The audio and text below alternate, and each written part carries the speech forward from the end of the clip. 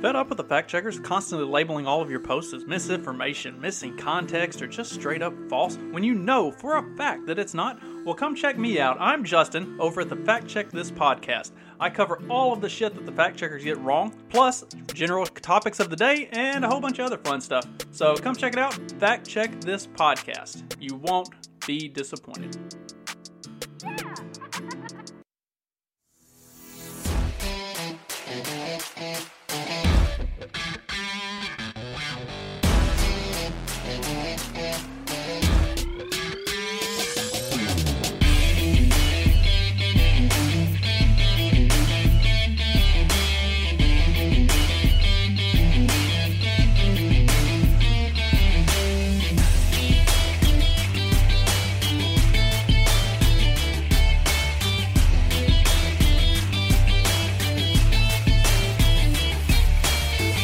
Live from the bell tower, taking a stand for your rights, your liberties, and all the bullshit in between.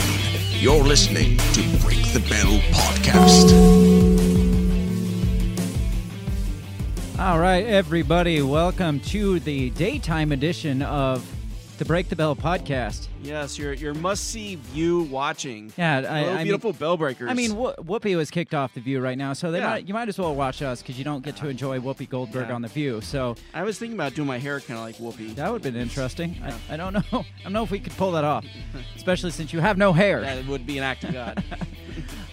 So the reason why we're doing this early, this isn't going to be a normal thing, unfortunately, because I don't mind this time slot. I really don't. I'm like, my biological clock is like ready to do this. I know, and usually by like 7, it's just like we've had a long day of work and stuff. But apparently today's Valentine's Day, and some people's wives think that they need us to be around for Valentine's Day. I don't know. And I got to thinking, you know what? If our wives want us there for Valentine's Day, other people's wives or husbands probably don't want our viewers just watching us for Valentine's. I mean, what would be a better Valentine's evening than watching us? But some people might not agree with that. I think we can be romantic. You know? Oh, we absolutely can. Yes. Fact Check This podcast says, trying to directly compete with Dan, I see. You're on to us. You are on to us. Dan considers himself the libertarian version of The View. And so we wanted to directly compete with that. So here we are competing with that, and let us know if we're winning, because that's all I care about is winning. So how's everybody doing? Wow, my mouse died early today. That's unusual. Usually it waits till halfway through the show. We're just getting started. I know. So how's everybody doing out there? Like I said, this is normally set. If you don't typically listen to us live, we usually do this live during prime time hour, 7 p.m. Central Standard Time every Monday night. So if you're wondering where to normally find us, that's when you can normally find this live. Otherwise, we release all our episodes, our main episode, every Wednesday morning, and it's usually out before I even get up in the morning. So it's true. So you can catch it there if you can't catch us live. Definitely check out all of our shows, because the more the merrier. If you can get in live, that's even better, because we like mass participation. Absolutely. Beto, I haven't heard from you in a while. Beto says, Happy Valentine's Day from the ATF. I know exactly what this post is, because I shared this post.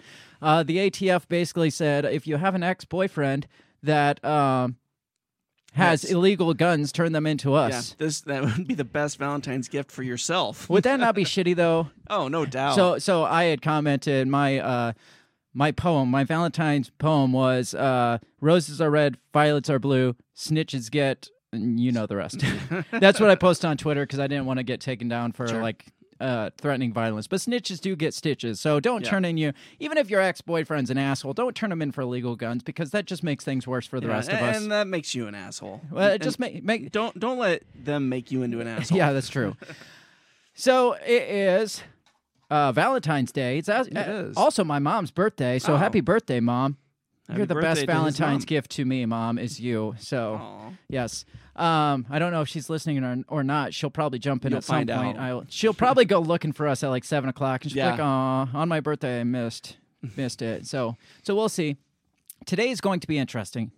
Today we are talking really controversial, in my opinion. I've actually considered whether or not we should ever talk about this topic, just because we're two white dudes. Right. And that topic is critical race theory. But I came to the conclusion that, our show is all about being able to, people should be able to talk freely about what they want. It's not like we're going to be a bunch of fucking racists or be like bigots or whatever and say, hey, you guys shouldn't worry about anything and grow up or something. It's not, that's not what we're here to do.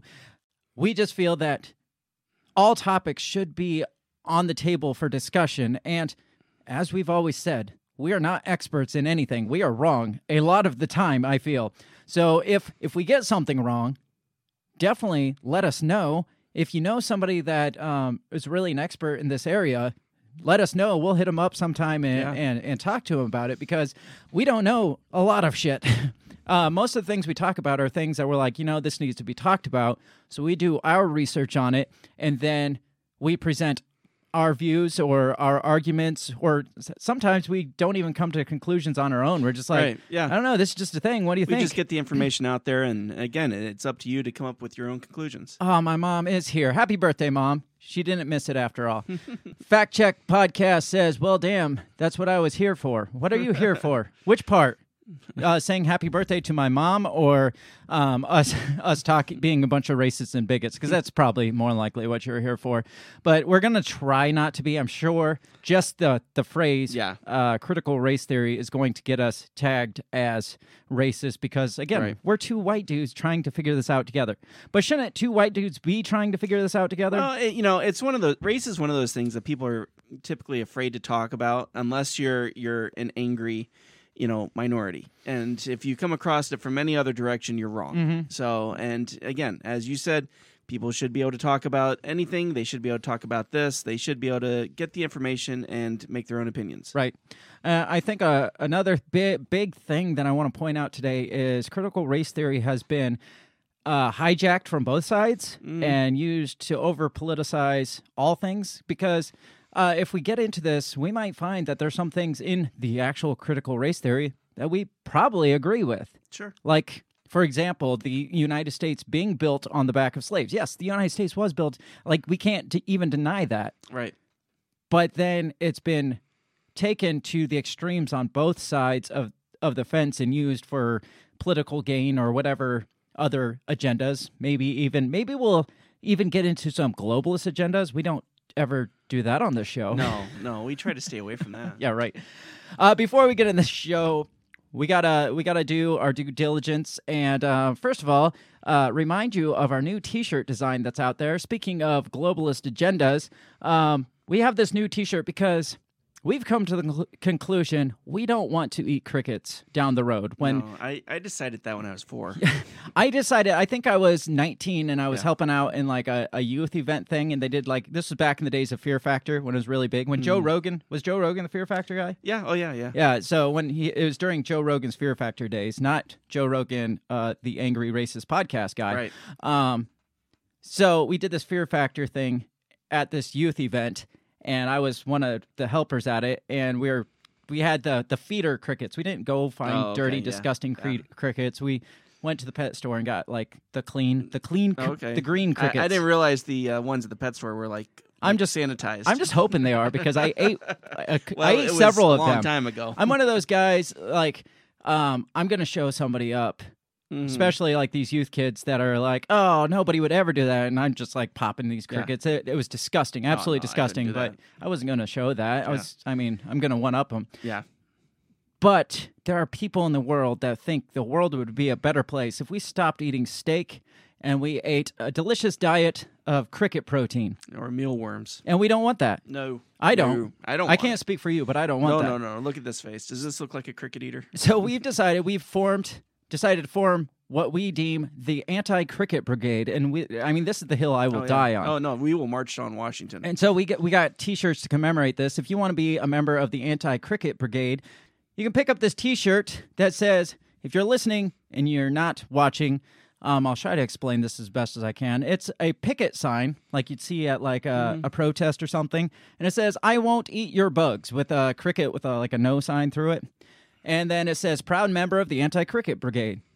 So if you don't believe in a healthy diet, green diet of eating crickets, join the Anti-Cricket Brigade. You can pick up this T-shirt, and your membership goes with buying the T-shirt at breakthebell.bigcartel.com. And you can find a link to that also at our website, which is breakthebellpod.com.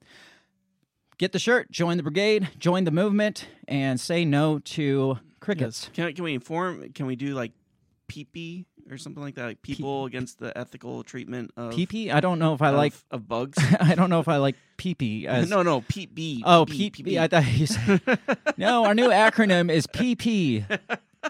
Join PP today. Yes. No, I don't want your PP either. No. Let our PP come to you. So support us and support yourself by joining the Anti-Cricket Brigade and purchasing that T-shirt and other shirts, all our other merch at breakthebell.bigcartel.com. Also, obviously, we got to mention our sponsors out there, which is Run Your Mouth Coffee at rymcoffee.com. I mentioned a couple minutes ago, we feel like people need to, not just should be able to, but need to be able to just have their cards on the table and talk about any topic without fear of people censoring them or berating them or calling them racist or whatever. And RYM Coffee, Run Your Mouth Coffee, was kind of founded on that premise. It's a coffee company. They make delicious coffee, and they support your right to be able to say whatever the hell you want and have whatever conversations you want to in a meaningful manner without fear of being censored. So you can pick that up at rymcoffee.com. Tell them we sent you by using that promo code BREAKTHEBELL. That's all one word, and you'll get 10% off your purchase, plus free shipping. You'll get delicious coffee, you'll support free speech, and we'll all be happy for it. Very nice. Got anything to say about that? It's good stuff. Fact check, this podcast says supposedly chocolate-covered ants are delicious. I don't believe it. I mean... Maybe we should get a pack that you can try. Yeah, will you record yourself eating them, and we will play it on our show. So, like I said, go to rymcoffee.com. I'm not going to buy into this bullshit that chocolate-covered ants are delicious either. No, I think that's all agenda-driven, and it's just people like, oh, yes, it's so delicious. You got to try it. No. We should do an experiment where we get one person who just eats bugs. Yes. Like for a month, and then person who just eats red meat, and just see in what condition they are at the end of the month. Is there enough crickets in the world to sustain 7 billion people? No, maybe that's part of the agenda. Like, it could be. People start dying off because they're starving to death because they've been eating crickets. Yes, they can't be very filling. We have to get into this show. Make sure you check us out all over the social medias. You can find us on Facebook, Twitter, Instagram. What's the one you're on now? Getter? Oh, Getter, yeah. Yeah, I'm on Getter. I just haven't looked at it yet. I've been posting our links on there. All over the place. Yeah, I haven't spent a lot of time. If you spend a lot of time on some of these alternate platforms, let us know, and we'll spend more time there, too. We're trying to space ourselves out accordingly because we're only 2 people. And there's a lot. And there's a lot of them out there now. So check us out all over social media. Most of them, the handle is Break the Bell Pod, at Break the Bell Pod. If it's not that, then you can just look up Break the Bell Podcast on any of them, and you'll find us. So check us out. Share us all around. Tell people about us. Tell your friends, your family, your wives. Give your wife the Valentine's gift of this podcast. We're going to get into the show. Sounds good. We're going to talk about critical race theory. We're going to attempt to talk about critical race theory. We'll do it. We'll do a pretty good job, hopefully. So we'll be right back in just a minute. Check out this intro video, and then we'll be back. What did you say? You talking to me? What the heck are you talking about? What did you say? What did you say? What did you say? Are you talking to me? Are you talking to me? Are you talking to me? What are you talking about? What are you talking about? What are you saying? What did you say? Are you talking to me? Well, maybe he was talking to me. What'd you say? Talk to me.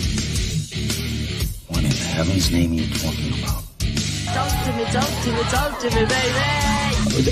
Did you just say? What did you say? You listen to me.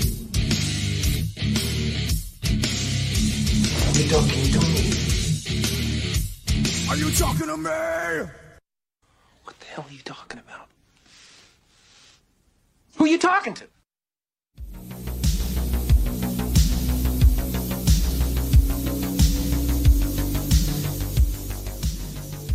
All right, right, we're back, and again, this is a daytime version of this, so we get to deal with Bill sitting on his phone while we are getting back into this.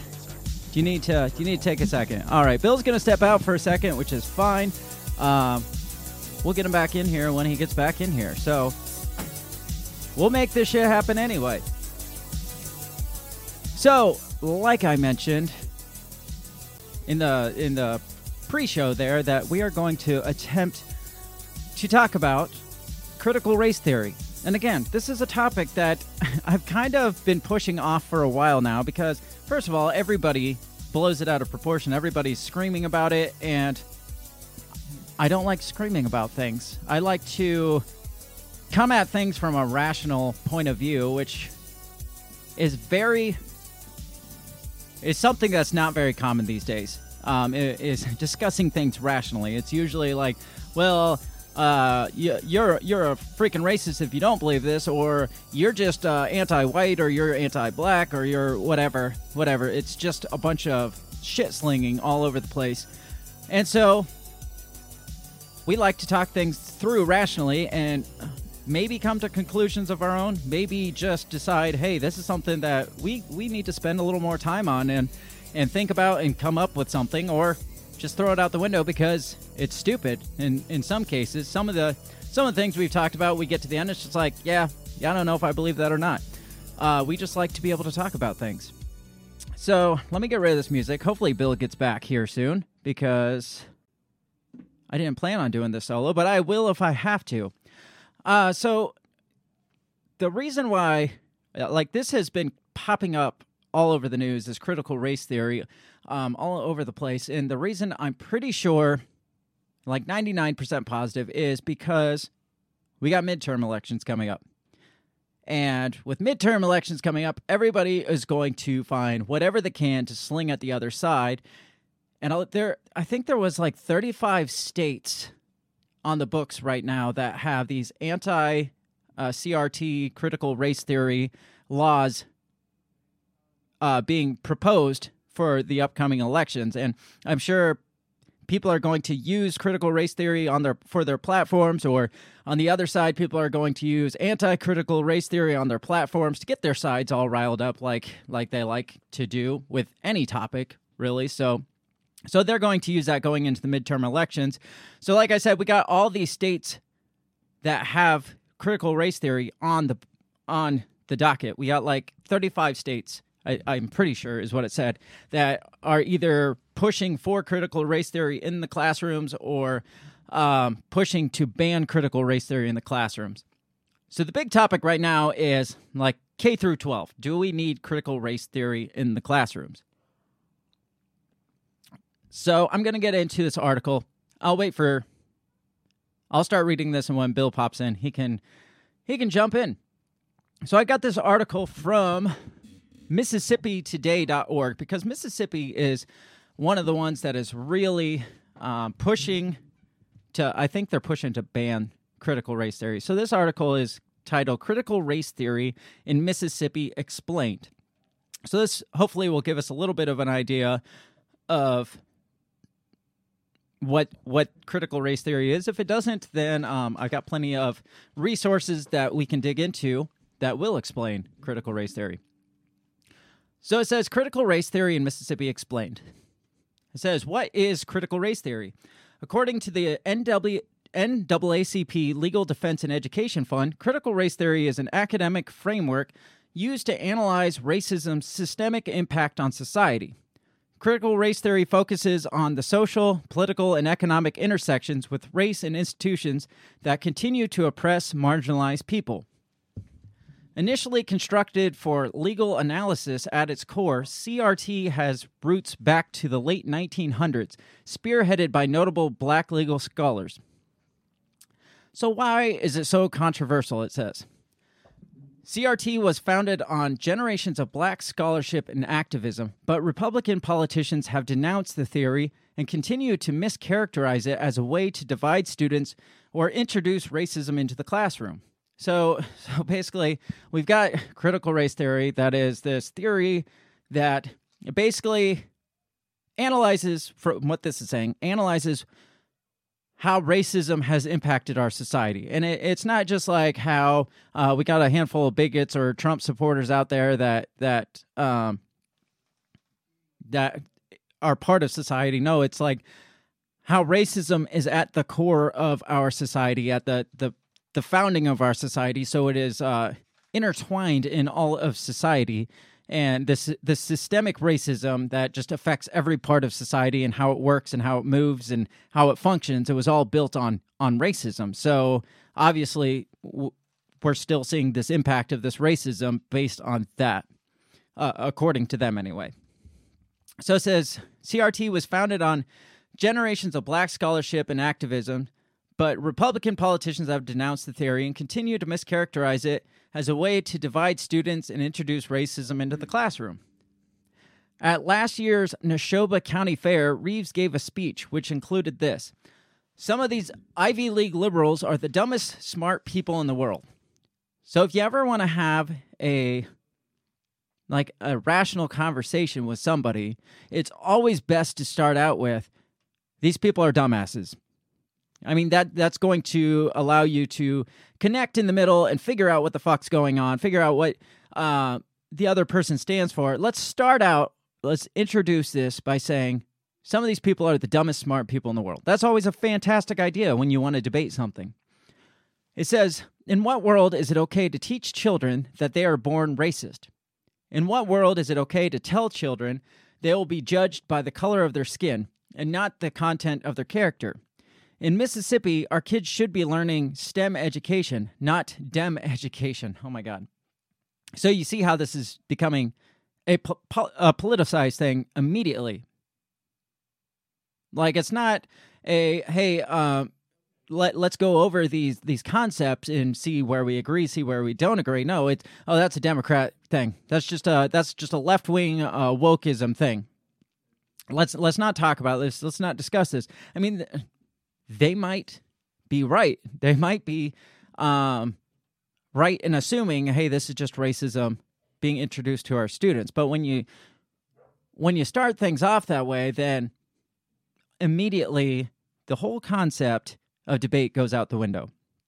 It says fellow critics of CRT cite similar claims of divisiveness, but people well-versed in critical race theory repeatedly emphasize the systemic analysis that it operates on. That is, CRT focuses on the entirety of the system, not the individual. Instead, the individual's place in that system. So it's not people that are racist. It's the system is racist. The system was built on racism. Therefore, everybody that participates in this racist system has some sort of version of racism in them because they're part of the system. Oh, man, I keep getting spam comments that are blowing up on the comment section there. If you have something real to say, tell these spam guys to shut the fuck up, first of all. So it says, the message is getting lost in translation if it's being boiled down to supposedly teaching white children that they're born racist with a personal and active hand in oppressing their peers of color. So they're saying this is getting watered down. This is getting watered down on the right to just be, hey, they're teaching our kids teaching white kids that they're racist. And it's so much more than just teaching white kids that they're racist. If that's the case, if it's so much more than that, then debate it. Come out and have these conversations with people. Like, explain this shit. Critical race theory started out as a college-level study. Like, I'm not talking just like community college. We're talking like grad level studies. This stuff is, from what they say, it's so complex and there's so much complexity to it that economic scholars are studying it, and all these like graduate level people, like, you know, the people that are way smarter than us. So if you're trying to introduce that into like a K through 12 level, then obviously you're going to have to dumb it down. You're going to have to water it down for these kids to understand. And when it gets watered down to a certain point, then yes, I can see how that would come off as we're just teaching kids that their whiteness is racism and racism is their whiteness. And because this is stuff that's been studied for 30, 40 years at high academic levels, and we're trying to dumb it down to kids.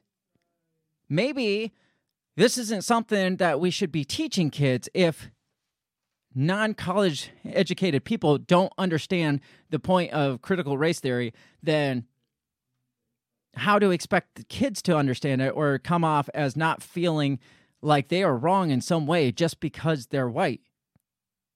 Maybe the right has a point. Maybe we should just be focusing on the basics for the kids, like the STEM, whatever they called them, the basic education, the basic class, and not throwing all the shit at them. Maybe build an environment where racism is not a concept in the class. Build that welcoming environment for all races, and show them how to live teach them how to live instead of throw these things into their mushy brains, teaching them that the entire country was built on this concept that white people exploited black people. I mean, that's not a K through 12, maybe a high school level stuff. Get into that with economics or get into that with like sociology or something. That's maybe the level to talk about this stuff. But early age, shouldn't we be more focused on teaching kids to read, teaching kids how to just get along with each other and work together? And wouldn't that be more beneficial to countering racist policies or racist tendencies in kids, is just teaching them to be together as people? That people are people. But even saying people are people these days is considered a racist concept. And I'm going to get into this, that there's this whole segment of people that believe critical race theory that believe that people that say they're colorblind, they're actually just racist, like perpetuating the system. Because to be colorblind means you're ignoring the problems that are going on with people of colors. To say that you're colorblind, you're basically turning a blind eye to the inequalities of people of other races. So you can't even say you're colorblind. You can't say, hey, we're all just people anymore. But race is people. Things shouldn't be determined on race, but we can't just say I don't see races because that's racist. Again, this is me coming from my ignorant white male perception. I guess I'll admit that. Like I don't experience what a person of color experiences. I don't. I mean, there's nothing I can do about that. I will be the first to admit that. No, I don't know what it's like. No, I don't understand what it would be like to be in those shoes. I wonder if Bill's coming back today, or if he just bailed on me. But to say that people saying they're colorblind is in some way also a form of racism, I mean, it blows my mind, because that's what we were taught growing up, and that's how they taught you to not be racist, supposedly. But apparently that just perpetuates this unequal system, because then we don't allow ourselves, because we don't allow ourselves to see color, then we don't allow ourselves to see the mistreatment of people of color. Then it becomes not a society thing, it becomes a Bill's back, so I lost my train of thought. Becomes not a society thing, then it becomes like an individual, like people are responsible for their own shitty things, not the system is responsible for people being shitty. How's it going, Bill? It's been quiet all day. I sit told down, you. and all of a sudden, bam, we get an emergency call. I told you that's how it would be. So I'm sorry. Where are you? I don't know. I have no idea. Let me get you pulled up on the screen. No, I ran through this article because I had said that midterms are coming up, so you're starting to see these articles pop up of, I think there was like 35 states that have like banning CRT. Okay. In the schools and stuff on their dockets up for vote and stuff. So this is why this is becoming a major topic going through this. And I only got through this first article, and basically it was talking about Mississippi, and I got halfway through it. It was basically explaining critical race theory, which you know what that is. Yeah. And saying that, basically it's not people that are racist, it's the racist system that people are part of, which inherently makes them racist by nature. Yes. Yeah. And then I was saying that I was talking about how, and we'll get into this more, but how it's almost wrong to, it's not almost, it's wrong to say that you're colorblind now, because if you don't see color, then you don't see the inequalities of you're people part of the color. problem. Yes. So that's where I got with that. But and it's important to realize, like in the parental arguments against the school boards or against the politicians who want to push through CRT, a good number of them are African American because they see the fact that this is a divisive. It absolutely is divisive, and we see where it's becoming more divisive as politics get thrown into it, or as the nation gets split, polarized. Then we're using everything we can to further polarize us. Yeah. And what I was saying is, a lot of parents in these states that are pushing against critical race theory think it's more important to focus on like the STEM, like the basic education. And I was saying how isn't it more beneficial to that these are like graduate level studies is what critical race theory was. Right. And so this article basically says the Republicans are kind of dumbing this down and watering this down and only take, it's like, but you're trying to take a grad level study and put it into elementary school, so it's going to have to get dumbed down. And so what's that going to come across to a child? Right. Yeah, exactly. Isn't it more beneficial to teach them how to play together than teach them that, hey, you're always going to be less than him because he is white and his people built a society that you're... I mean, who's that making feel bad? Not just the white kid, but it's also going to make the black kid feel bad. You're never gonna move past the past. You're never gonna heal those wounds if you're always looking back and being like, but remember what he did that one time? Yeah, or his know what his ancestors did, right? Yeah, exactly. Right. So I'm going to read a little more on this article now that you're back. It says, currently Mississippi... it says, is this being taught in Mississippi schools? And it says, currently Mississippi has only one class explicitly about CRT called Critical Race Theory, Law 743, taught at University of Mississippi. Education reporter Molly Minta wrote about the class in an article titled, Inside Mississippi's Only Class on Critical Race Theory, to tell the story of young Republican woman who wrote to her lawmakers criticizing their decision to move anti-CRT legislation forward after taking the class. Mississippi Department of Education confirms that CRT is not being taught in K-12 public institutes in the state. If SB 2113 is passed into law, Mississippi will join at least 14 other states. So it's not as many as I thought, but still 14 other states banning or otherwise limiting critical race theory in public schools. Well, some of these schools are basically saying, because Republicans are trying to push like 11 different measures through, and the only one that actually got on the docket was this one that says the legislation is vague but would prohibit distinction or classification of students based on account of race. And I don't see a problem with that. I guess that's just because that's how we were raised. That's our colorblindness and our perpetuating this system because we're colorblind, I guess. But I guess, I mean, correct us if we're wrong. It doesn't seem problematic to me to say, hey, public schools cannot distinct or classify students based on race. Do you see a problem with that? No, not at all. Well, yeah. The people who wrote this article find a problem with that. Right. The people that are pushing critical race theory find a problem with that. But we aren't the only ones that are saying that, though. Again, we talked over the weekend wrap-up about the Super Bowl with Lovie Smith and Tony Dungy and how they were saying, we will have moved further as a country when we can say that we're two good coaches rather than saying we're two black coaches.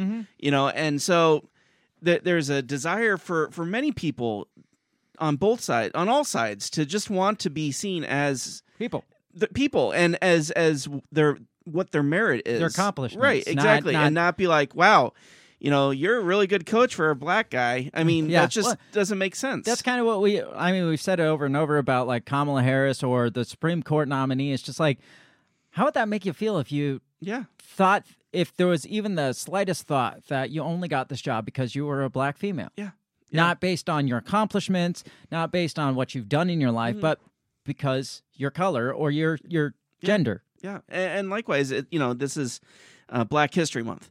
And I always go back to that interview with Morgan Freeman when they're like, what are your thoughts about Black History Month? And he's like, I don't recognize it because how are you going to put my history into 1 month? Yeah, I mean, it's true.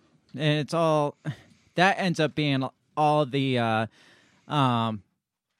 like the commercialization, like glomming onto it and just trying to sell products based on Black history, trying to sound like the woke company. So so you can sell a product, not because you actually freaking care. Because how many minorities have been pulled out of like poverty because of those freaking corporations doing those commercials? Right, exactly. Why don't you put that money somewhere else instead of make a big freaking ordeal on a commercial? Why don't you take that money and like put it in some kind of foundation to actually prop up minorities instead of trying to sell your own damn product. Invest in the community, right? So this next article is from ABC. This is the one I really want to focus on for a few minutes. It's titled "Critical Race Theory Thrust into Spotlight by Misinformation." So it's going to be good when they throw out the M word, misinformation or fake news. I don't think people say fake news much anymore now that Trump's gone because Trump overused it. It's it's like they can't even type it without hearing his voice. It's like thrust into the spotlight by fake news. Damn it, I can't do that. Ugh. So they changed it to misinformation. Yeah. So this is the one that says at least 35 states have introduced anti-CRT legislation. So I knew I got that number from somewhere. Yeah, okay. Oh, there's George Snuffleupagus. Snuffleupagus. So this says critical race theory is a buzzword that is at the center of a heated debate on what children learn in classrooms. The only problem, what does it mean? Some parents and Republican legislators, I don't think it's just Republicans. No. It's like you said, there are people on all sides that see how this can potentially be a problem. It says some parents and Republican legislators say educators are indoctrinating students with certain lessons on race that make students feel discomfort or shame. And I'm gonna rebuttal this, refute this, whatever. I have no problem feeling a little uncomfortable about shitty things. Right. They make it sound like, oh, white people just don't want to feel a little bit of discomfort in the classroom. They want to feel like somebody's patting them on. No, I don't feel like that. That's not why I'm against this. Yeah. That's not why I don't think most people are against this. Says they say critical race theory seeks to blame white students for the actions of people in the past and teach that the United States is fundamentally racist or sexist. It's not what they say. That is literally what critical race theory says. Right. They say the United States is fundamentally racist. Yeah. That's what systemic racism means, is the United States is fundamentally racist. Right. So when they say, all these Republicans say that this is just to teach people that the United States is fundamentally racist or sexist, well, that's because that's fucking what it is. Right. Critical race theorists, educators, and some parents say that some opponents are actively distorting what the theory is in order to reverse progress made in diversity and racial equity. They say it's a way to rile up voters in a collective fight against perceived reverse discrimination. So it's basically like, they're just saying this so we go back to the 1960s and throw out the civil rights laws and stuff. Yes.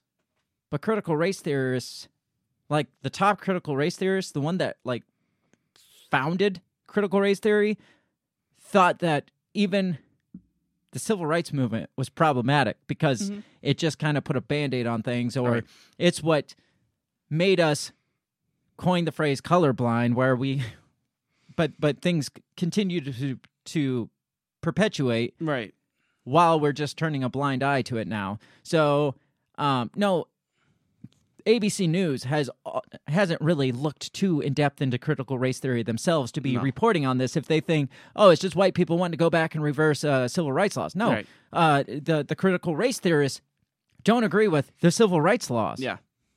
It says the theory isn't being taught in K through 12 classrooms, but rather in law schools and higher education courses. As a result, attempts to teach race, diversity, and systemic racism, no matter the scope or context, are being villainized in public schools. reaction, experts say, against people of color speaking up for civil rights.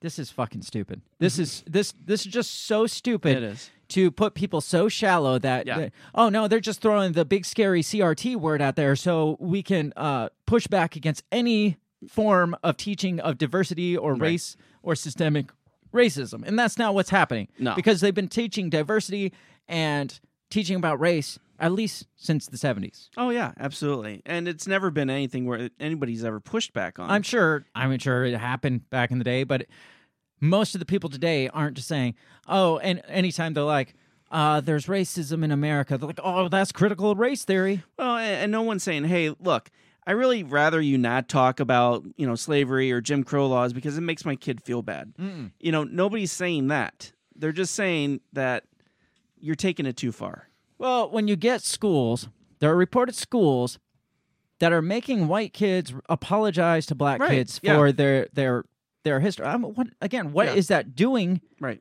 Not only to the white kid, but what's that doing to the black kid? Yeah. Right. I mean, first of all, it'd be fucking embarrassing as a kid to go through that. Right. Yeah. Be traumatizing on both sides, I would think. Yeah. Because, first of all, the white kid has to admit that he's the problem because his parents were inherently racist. Secondly, the black kid's the problem because he's black and he's going to always be less.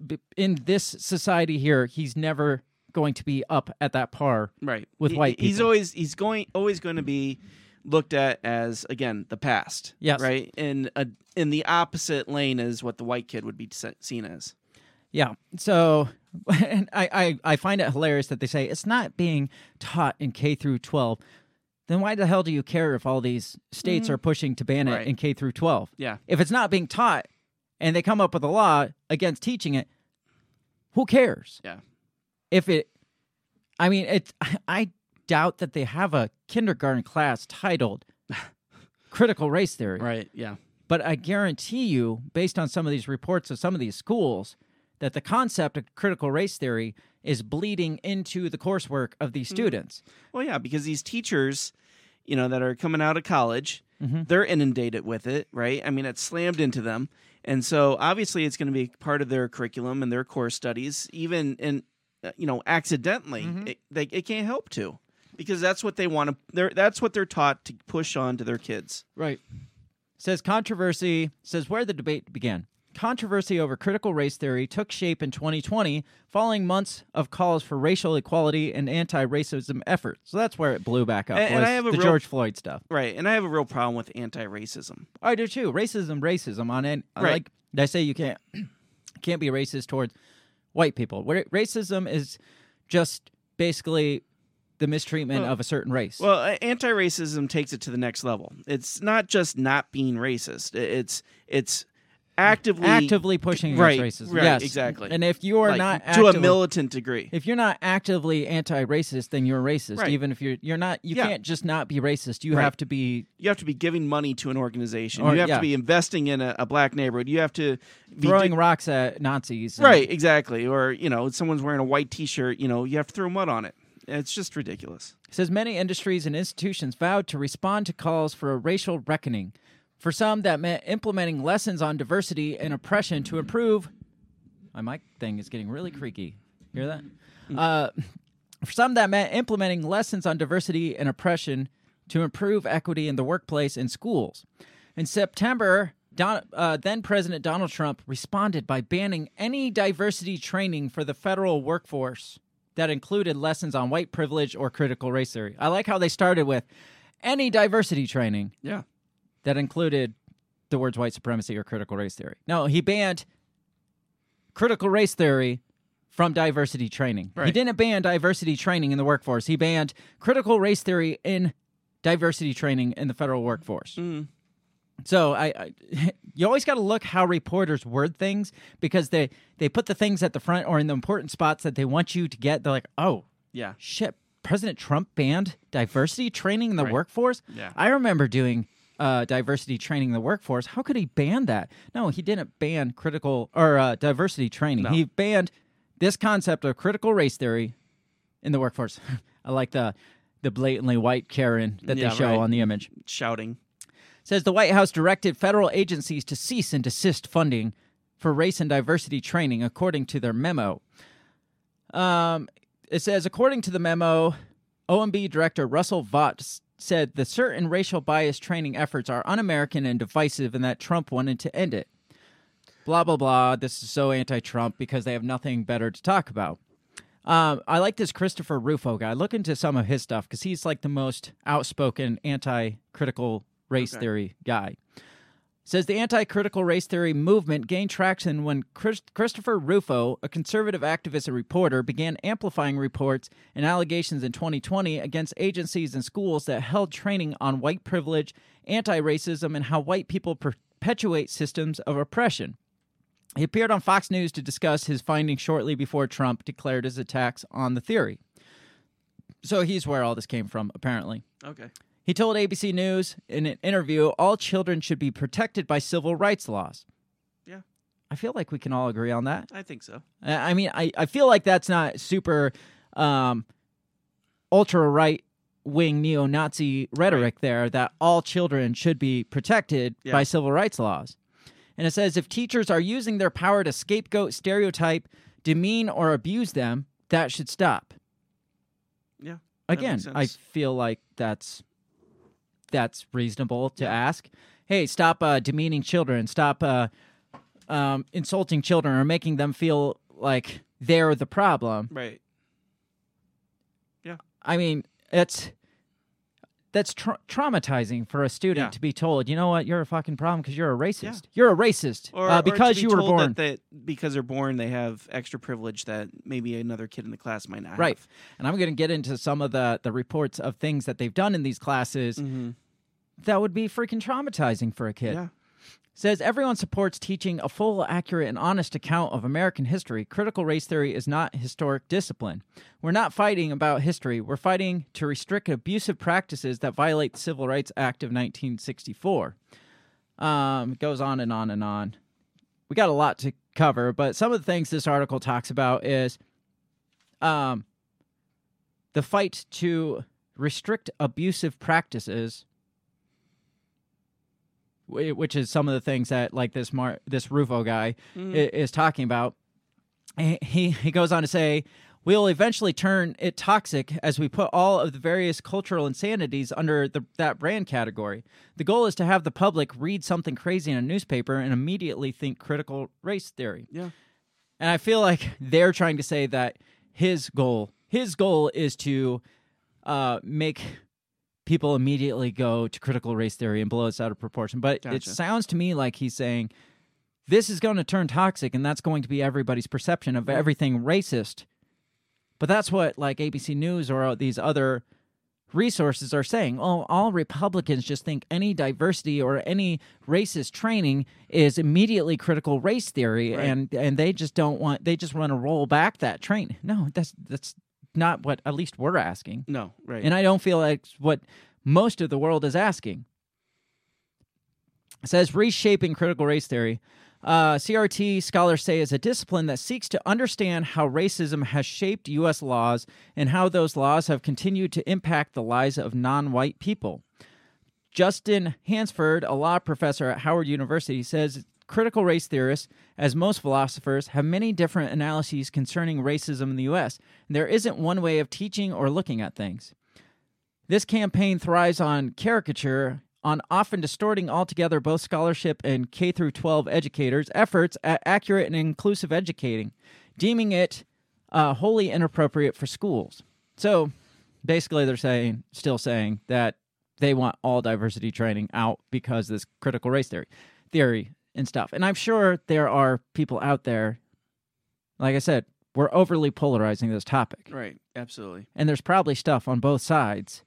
There's good people on both sides that we can find like common ground on this. Absolutely, yeah. And again, when we've talked in the past that the English language is so far separated between the far right and the far left that we can't even have logical conversations in the middle because we're not even fucking speaking the same language. Yeah.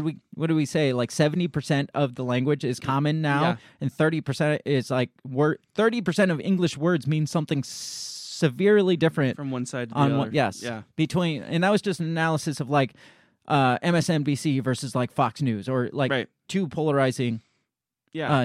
News networks. They just analyze two polarizing news networks or all the polarized and determine that 30% of our language means something totally different. Yeah. So it's easy for people to look at a study like this and start screaming about what this is or isn't or should be or what people think this is because we're not speaking the same fucking language. Right. Absolutely. Absolutely. I mean, the very conception of history is totally different between the two sides. Yes. You know? So this article goes on to say that critical race theory has been made into the new boogeyman of the right, and I can see where that's a valid statement. Like, anything that comes up, well, they're just critical race theorists, so let's shut that down. Or on the other side, they're just racist, or they don't support some kind of diversity training. I don't know. The final thing I wanted in that article was they said not seeing color is ignoring the truth. And that's what I was talking about, how being colorblind kind of perpetuates this thing. Right. What's your opinion of that? Not seeing color is ignoring the truth. And that gets into what you're saying about anti-racism. Like, it's not good enough to say you're colorblind or just say, hey, I'm not racist because I don't see colors. You have, like, you're ignoring what's really going on. You know, when I was a kid, I remember playing Star Wars with some friends of mine, and there's a young kid down the street, Matt.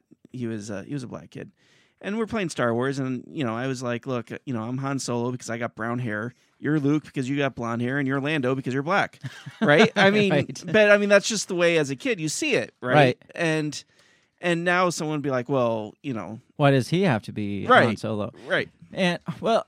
But that's how kids look at things, is in the terms of, obviously I have brown hair.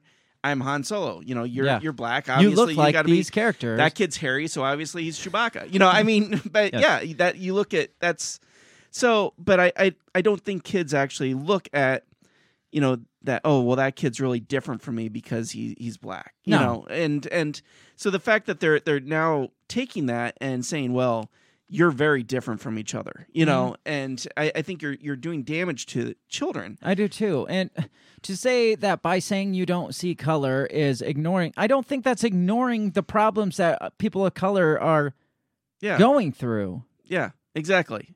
I don't, because I think you can be like, oh, we're all just people, and still be like, oh, we're all just people, and you're just a person, so you shouldn't be treated like that. Right.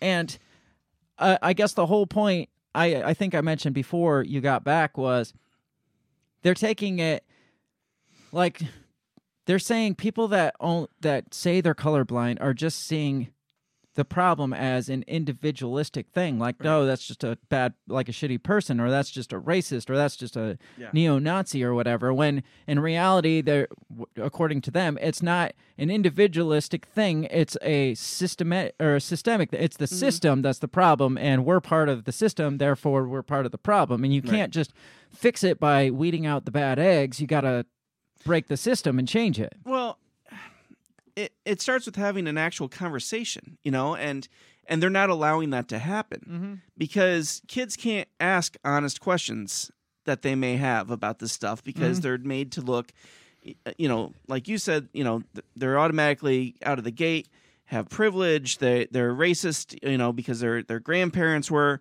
I mean, so there's no honest conversation happening because there's already this preconceived notions on both sides. And so, it doesn't matter, 10 kids of all various diversities can't come together and have a conversation with the teacher, litigating it because the teacher's like, oh, but your people did put them into slavery. Your people did pass on smallpox. I mean, so. Or to come at it with a view like, well, you can't have an opinion on this because you're white. Right. Yeah, exactly. Like, what do you have to say about this? You're white. Right. Yeah, like, exactly. How does that you're at the top of the chain, so you don't get an opinion. But then how does that help the conversation? Because if you actually want us to understand where you're coming from, but we can't give our reason for not understanding, then nothing helps, and there's no solution. And the whole problem I have with critical race theory is even the the fathers of critical race theory basically said, there's no solution. Right. If there's no solution, then what's the fucking answer? Yeah. Right. And that's what they're coming from. It's just a system thing. There's no solution to this. And it's just like... And I like, disagree with that. You're just fucking an entire race yourself. Yeah, right. Like, who's the racist in that situation if you say, nothing's ever going to change because the system is pegged against you, so you're never going to make it. And it's always, as long as... as long as this race has the majority as in is charged, nothing's ever going to change. Mm-hmm. And that's why, when we were talking about Chad and we had that video clip of that one lady walking through saying, hey, we just need to flip the whole thing and burn the whole thing down and start over from scratch with us making the decisions. Yes, and I'm going to get into a little bit of that too, because that kind of ties into the second half where I'm going to tie this to the more like globalist agenda of this. And I don't think it necessarily started there. I think it's been hijacked. No, it has. We'll talk about that. But again, it would be nice if people could just say, yeah, shitty things were done to everybody. I don't think there's a people out there that did not have a shitty time of it at some point. Mm-hmm. And it's like, but we built this country together. For good or bad, we built this country together. We've evolved. Let's move on together. Yeah, can we move forward in right, this? exactly. Because there's if we're no always moving looking forward. backwards, Yes, you're never going to look forward. Yes, I agree that if you don't look at your history, it's doomed to repeat itself. Whatever the but phrase you can is. look at the history objectively and fix it and be like, okay, that's how it was then, but let's move forward now. So I want to read a little from the Wikipedia article about critical race theory, just to get kind of a little bit of understanding. But I mean, this one goes so in depth with it that it's almost more confusing. So I just want to hit on a couple things.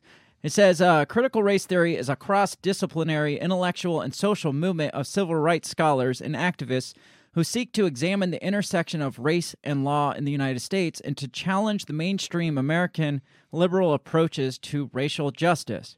For example, the critical race theory conceptual framework is one way to study how and why U.S. courts give more lenient punishment to drug dealers from same races than to drug dealers from other races. The word critical, blah, blah, blah, it talks about all these other critical thinking studies. That's where critical race theory came from. And if I can go for interject myself real quick, a lot of times that is it's an economic thing, right? It's not necessarily a race thing. It's economic. It's this person doesn't have the money for a good lawyer, so they have to put up for a public defender. A public defender does not have the time to defend somebody, so they plea bargain the person down, and that's it. And I'm sure I know there's good argument to say, well, the only reason it's an economic thing is because of racial disparities from like their family's family, and they're stuck in this perpetual cycle. Yes, I understand how that probably got them there to begin with. Right. But that doesn't say that the system is so against them that they can't get out of it now. Right. And like you said, it comes from a place of them putting other people into that victim slot, saying, yes, this is who you are, this is where you're from, and you're going to have to fight really hard to get out of it because the whole world is against you. Yes. And I'm also not saying that the system's not still flawed. Oh, no, absolutely. And not flawed. Still biased against these things. But when you come at it like the system, it was built on the foundation of racism as its foundation. Therefore, you can't take racism out of the structure without taking down the whole structure. That I don't agree with. That I don't feel like I feel like you can fix the system without just completely crashing it and starting over from scratch. And that's what this basically says is racism is the foundation of the system. Therefore, if you were to get rid of racism altogether, the system doesn't work. Right. It says a key CRT concept is intersectionality, the way in which different forms of inequality and identity are affected by interconnections of race, class, gender, and disability. It says scholars of CRT view race as a social construct with no biological basis. I can agree with that. Yeah, absolutely. Like, it is a social thing that we have built these like racial stereotypes, these racial inequalities for just to say, hey, black people are less than white people. Obviously, that's a social construct, not a biological construct, because there's so many minorities that are far smarter and have far more abilities than I do as a white person. Absolutely. So it's not a biological thing. Yeah. we've, yes, socially built this thing on a shitty past. Right. Absolutely. We can all agree with that, I think. It says one tenet of CRT is that racism and disparate racial outcomes are the result of complex, changing, and often subtle social and institutional dynamics rather than explicit and intentional prejudices in individuals. So it's not just like Nazis that are racist. It's not just like these severe prejudices that have been born into racist tendencies. It's these like subtle things that have kind of evolved into this racial system. Absolutely. Says, let's see. This stupid thing keeps popping up. CRT scholars argue the idea of race advances the interests of white people at the expense of people of color, and that the liberal notion of U.S. law as neutral plays a significant role in maintaining a racially unjust social order. So just to say that U.S. law is neutral plays into this unjust system.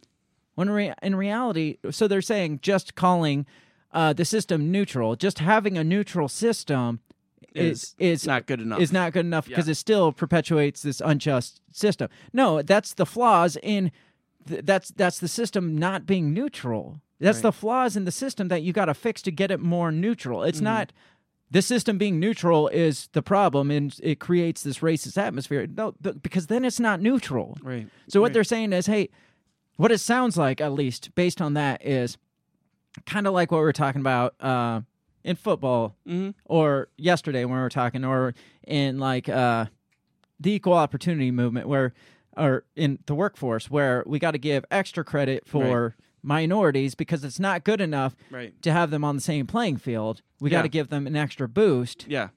Otherwise, we're playing a significant role in maintaining this unjust system. Yeah. Says it began in the United States in the post-civil rights era as the 1960 landmark civil rights laws were being eroded and schools were being resegregated, with racial inequalities persisting even after civil rights legislation was enacted. So it was basically saying, hey, they found a way to still continue this racist system, even though the civil rights laws came into effect. They found ways around it, which I agree with. Yeah, I mean, especially, the South was notorious for, not just Jim Crow laws, but, different employment laws. It was just like, and I would agree. I think we could both agree the way cities were constructed were meant as almost a segregative measure. Yeah, not almost. They absolutely were. Yeah. And they I've read things where even today there are like real estate people that inadvertently like direct black people to black communities and white people to nicer white communities and stuff. And that's a big part of the problem, and there's nothing you can do about it. Yeah, there are ways to fix that. That's still just shitty people being shitty in my view. So it gets into these tenets of CRT. It says scholars of CRT say the race is not biological grounded in natural. Rather, it's a socially constructed category used to oppress and exploit people of color. And that racism is not an aberration, but a normalized feature of American society. According to CRT, negative stereotypes assigned to members of minority groups benefit white people. So negative stereotypes are only there to benefit white people. And sure. Right. Absolutely. To an extent, yes. Yeah. But no, I would agree with that. But some of them unintentionally. But yes. Says individuals can belong to a number of different identity groups. The concept of intersectionality, one of CRT's main concepts, was introduced by legal scholar Kimberly Crenshaw. Not Dan Crenshaw. No. It goes on. It says, Derek Albert Bell, who is one of the main proponents of this, an American lawyer, professor, and civil rights activist, writes that racial equality is impossible and illusory, and that racism in the U.S. is permanent. So that's the part I wanted to focus on there, was racial equality is impossible, because based on this critical race theory that the foundation is racism, the whole United States system was built on racism, then racial equality is impossible. So there's no solution then. So that's the problem I have with these theories, is when there is no solution. Right. It's like, what are you fucking helping if you're pushing this? Yeah. If you're saying it's a problem, and there's no solution, there's no way out of this, it's not gonna be fixed, then Right. Why even study it? Well, yeah, exactly. Because all you're doing is creating this resentfulness. Yeah. You're creating like this class system, and it's just gonna bust out into violence. Right. So, I don't know if I'm going to get to if I passed it or what, but basically the concepts that they're talking about, they're saying that like all these different things, all these macroeconomic problems or these macro problems, like say, I don't know, prejudiceness or blatant racism or inequality, all these things are just kind of symptoms of the underlying problem, which is this critical race theory's basis that the system is racist, is built on racism. So you're not, and we're all usually the first to say you're not going to fix a problem by solving the the symptoms, right? By going after each one of the solutions, right? So basically, I think it gets into this in another article. So basically, though, you got to fight the actual problem to cure the symptoms. But if the actual problem has no solution, then what? So don't fight the symptoms, because that's like saying there's no cure for cancer, but cancer is causing all these other pains and ailments and like nausea and stuff. So don't go after and try to fix those symptoms, but cancer's not treatable. So just let the whole thing die. Yeah, in pain and agony. Well, and when you look at the symptoms, right? Mm-hmm. You look at the unusually high incarceration rate, right? You look at the lack of education. You look at the lack of a family structure. Right. You look at lack of a steady like housing and living conditions, right?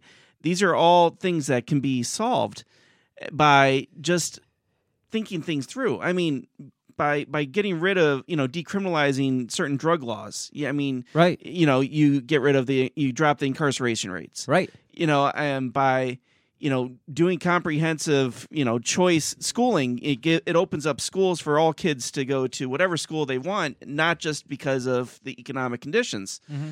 And parents can make those decisions further. So I mean, there's choices that can be made that the government doesn't do. And is it because they want to keep people in a certain place? I don't know. That's not for me to say. I've read this theory, and I fully believe this theory, that the welfare system kind of perpetuated the broken African American families, because if you had so much income, or if you had like dual parentship, you couldn't get some of that welfare, that it was more financially beneficial if the families separated back in the day. And so that's what kind of started possibly. But see, that's one of the ugly secrets, the elephant in the room that you can't talk about, is the lack of fathers in Black community. Which, I mean, my theory there can also be like spun back into critical race theory. Well, Absolutely. They didn't want us to succeed as a family, so they set up this system. Well, that is a government construct, and that is a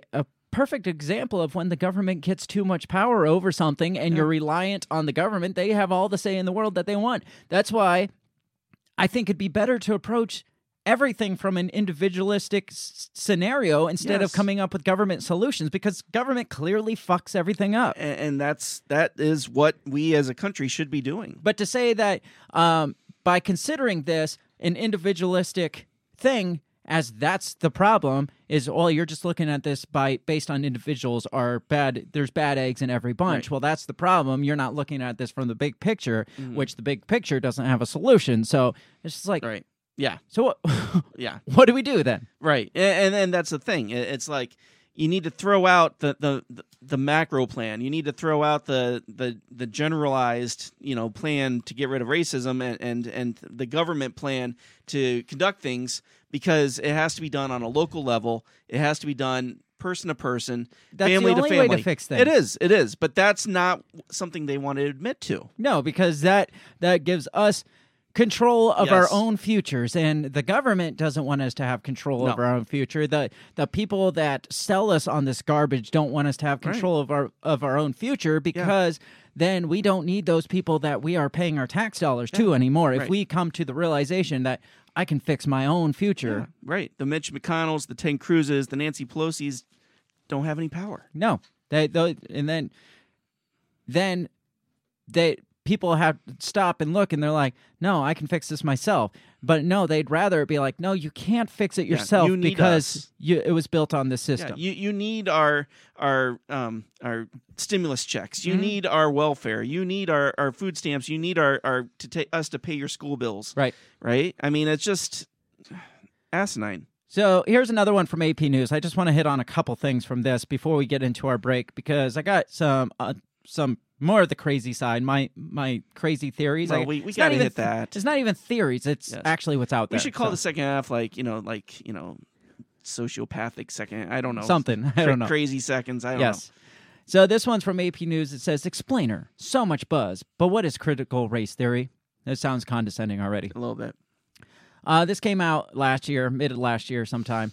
Says in Raleigh, North Carolina, former President Trump has railed against it. Republicans in the U.S. Senate introduced a resolution condemning any requirement for teachers to be trained in it, and several Republican-controlled states have invoked in legislation restricting how race can be taught in public schools. The concept known as critical race theory is the new lightning rod of the GOP. But what exactly is it? The term seemed to appear in state houses and political rallies almost from nowhere. Over the past few months, it has morphed from an obscure academic discussion point on the left into a political rallying cry on the right. On Wednesday, for instance, critical race theory became a flashpoint during a congressional hearing into the military's approach to addressing racism and extremism when General Mark Milley, chairman of Joint Chiefs of Staff, pushed back forcefully against accusations by Republican lawmakers that the effort is creating division and hurting morale. And I think we talked about that when we've talked about General Mark Milley was pushing some of this training. Yes. Whatever, diversity training, and the Republicans were screaming I'm critical not race granting theory. him the rank of general. No, he's an asshole. Yes. So it says, what is critical race theory? Critical race theory is a way of thinking about America's history through the lens of racism. It's like putting on beer goggles. If only. So you can only look back through the eyes of racism to view our history. And to a point, I do think that's important. Well, it's important to not look back with rose-colored glasses. It's important to see your country and be like, damn, we sucked back then. We did a lot of shitty things. Yeah, but we did a lot of good things. Yes. But it's good to see the both. So scholars developed it during the 70s and 80s in response to what they viewed as a lack of racial progress following the civil rights legislation of the 60s. It centers on an idea that racism is systemic in the nation's institutions and that they function to maintain the dominance of white people in society. So racism is systemic. It's the foundation, and it is only the entire foundation of this is just to maintain white dominance. Right. Do you agree with that? No. I mean, I agree that it obviously was built that way originally with plantations and the way things were set up. Yes, that was white people held on tight to their dominance for a long time. But the way it's ran now, the way it should be set up now, I don't agree with that. I think that it's transcended color, and it's the point where people that are elitist are trying to keep their elitism, and they're very careful with who they let through that gate. And don't be black and come through that gate. Well, that but even like, you and I would not be allowed through the gate. I mean, because we just don't fit that profile. We don't come from money. We don't come from power, and so it's more than just race. It's lineage at this point. Goes on to say there's little to no evidence that critical race theory itself is being taught to K through 12 public school students, though some ideas central to it, such as lingering consequences of slavery, have been. In Greenwich, Connecticut, some middle school students were given a white bias survey that parents viewed as part of the theory. I'd have to say that a white bias survey is part of the theory. Right. You don't, like I said, you don't have to specifically say this is critical race theory 101 to be teaching principles of critical race theory. Right. Yeah. It says Republicans in North Carolina point to the Wake County public school system as an example, saying teachers participated in professional development sessions in critical race theory. County education officials canceled a future study session once it was discovered, but insist the theory is not part of the classroom curriculum. Says critical race theory is not something we teach to students. It's more of a theory in academia about race that adults use to discuss the context of their environments. Again, we're using semantics here. Right, yeah, exactly. No, we don't teach critical race theory because critical race theory is super complex and only the top legal scholars. Right. But those things trickle down. Those Right. concepts trickle down. We teach it to the teachers that go out, but we can't help if they're going to push that to their students. We don't tell them to do that.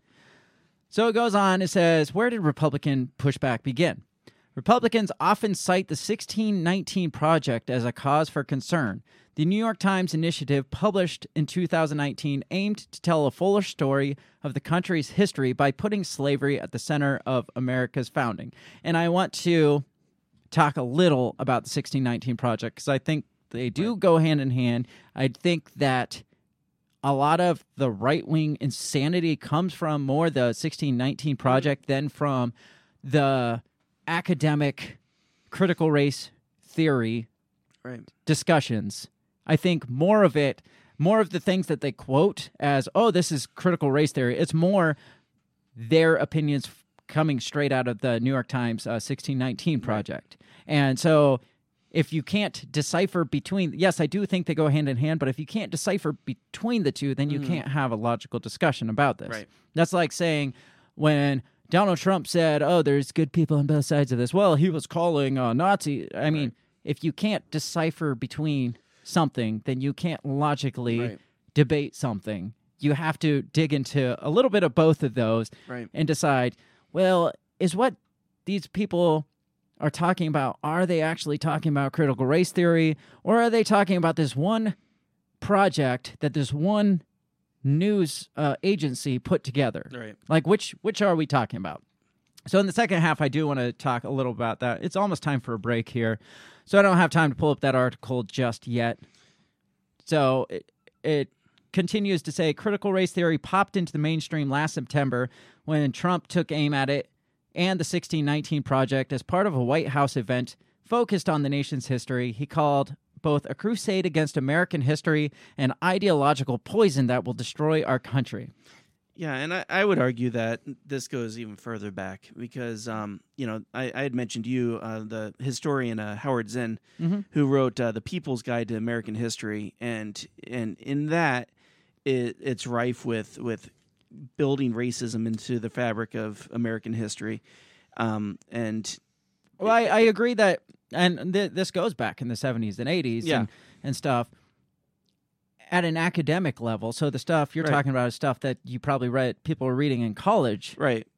But as far as becoming a mainstream hot topic, that's about when it came out, was when the 1619 Project came out, when George Floyd stuff was going on, all these protests were going on. That's when it became. But that's around the time when they decided to get rid of Uncle Ben and Aunt Jemima and get rid of the Redskins, and that's when this all of a sudden really took foot.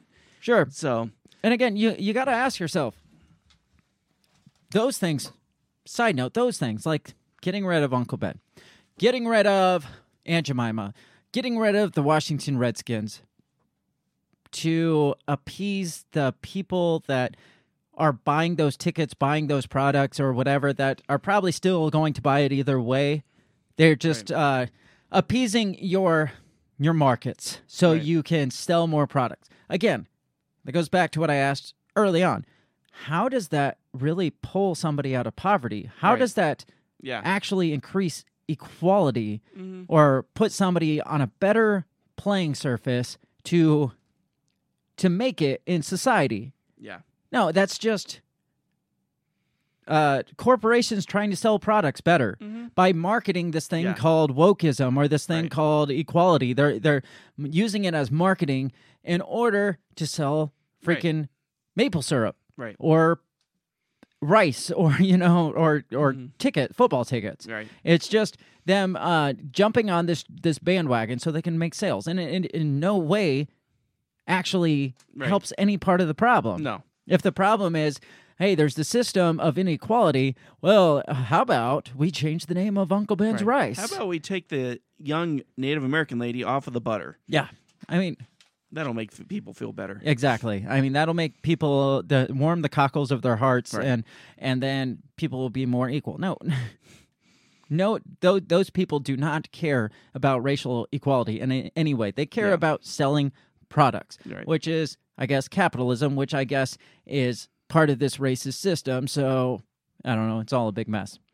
We do got to get to break. When we come back, we're going to dig a little into that 1619 project so we can kind of decipher between the two. And then also I want to hit on the hijacking of critical race theory from All global sides. organizations, mostly. That is what I'm going to talk about. So we're going to take 3-4 minutes to go to break. Make sure you come back because the interesting stuff comes in the second half. So we will be back in just a minute as soon as I find my button. I can never find my button. All right, we'll be right back.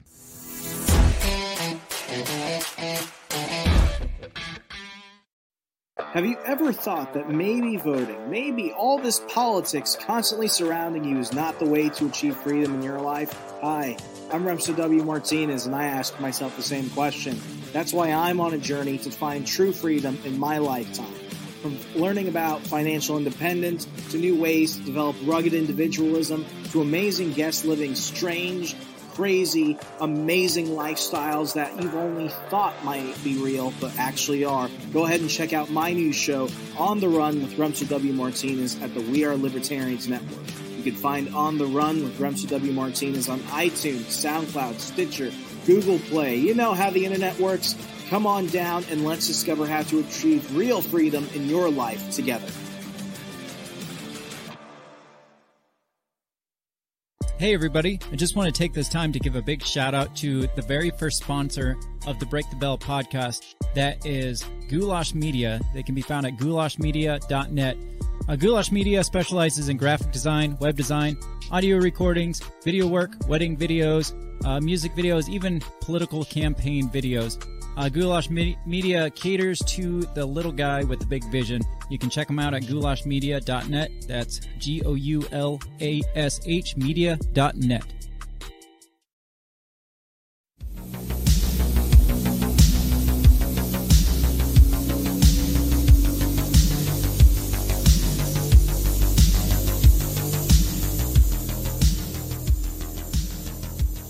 All right, we're back. Good. I feel refreshed. Do you feel refreshed? I feel refreshed. I got body armor light. Nice. Not just normal body armor, but light body armor. Is that like a Gatorade type thing? Yeah, similar, I guess. My wife buys it and loves it, so there was one in the fridge and I stole it from her. It's like, all right, this sounds refreshing. Happy Valentine's Day. Happy Valentine's Day. I stole your drink from you. We're talking about critical race theory as two white guys. Well, yes. You're kind of brown. You're kind of stuff. A little. Yeah, but I'm mostly white. Mostly white. Yeah. I don't think you could walk into anybody and be like, all right, guys, we're going to do this. We're going to... I can say the N-word because I'm got some color in my... right. No, I don't think you get away I don't with think I could either. You're not going to pull an Elizabeth Warren and be like, I'm Native American, so I should get scholarships or shit. No? You didn't play that card when you went to college? No, I didn't need to. You probably have more Native American than you. I know for a fact you have more Native American than you than Elizabeth Warren. So. Right, yeah. So let's keep talking about it. What do you think so far? Do you think we're so out of our own element just talking about this? Like we're just so beyond being able to discuss this? I don't feel like we are. I don't either. You know, I would really like someone to maybe like somebody who is on the other side of the argument to maybe reach out and say, you know, you guys don't know what you're talking about. Right. Or somebody on the other side, or somebody of like black descent or something like that to let us know their opinions of this. If you're for it or if you're against critical race theory, what are your thoughts on this? Because obviously we can only look at it through the eyes of white people. Yeah. I could reach out to some friends and see if they'd come on the show and talk. You should. I should have done that first. Why didn't you say something? Why didn't you just do it? Take some initiative. I know. Shit. I clicked on the wrong thing. So let's get back into this. Before we went to break, we were reading the article that said Republicans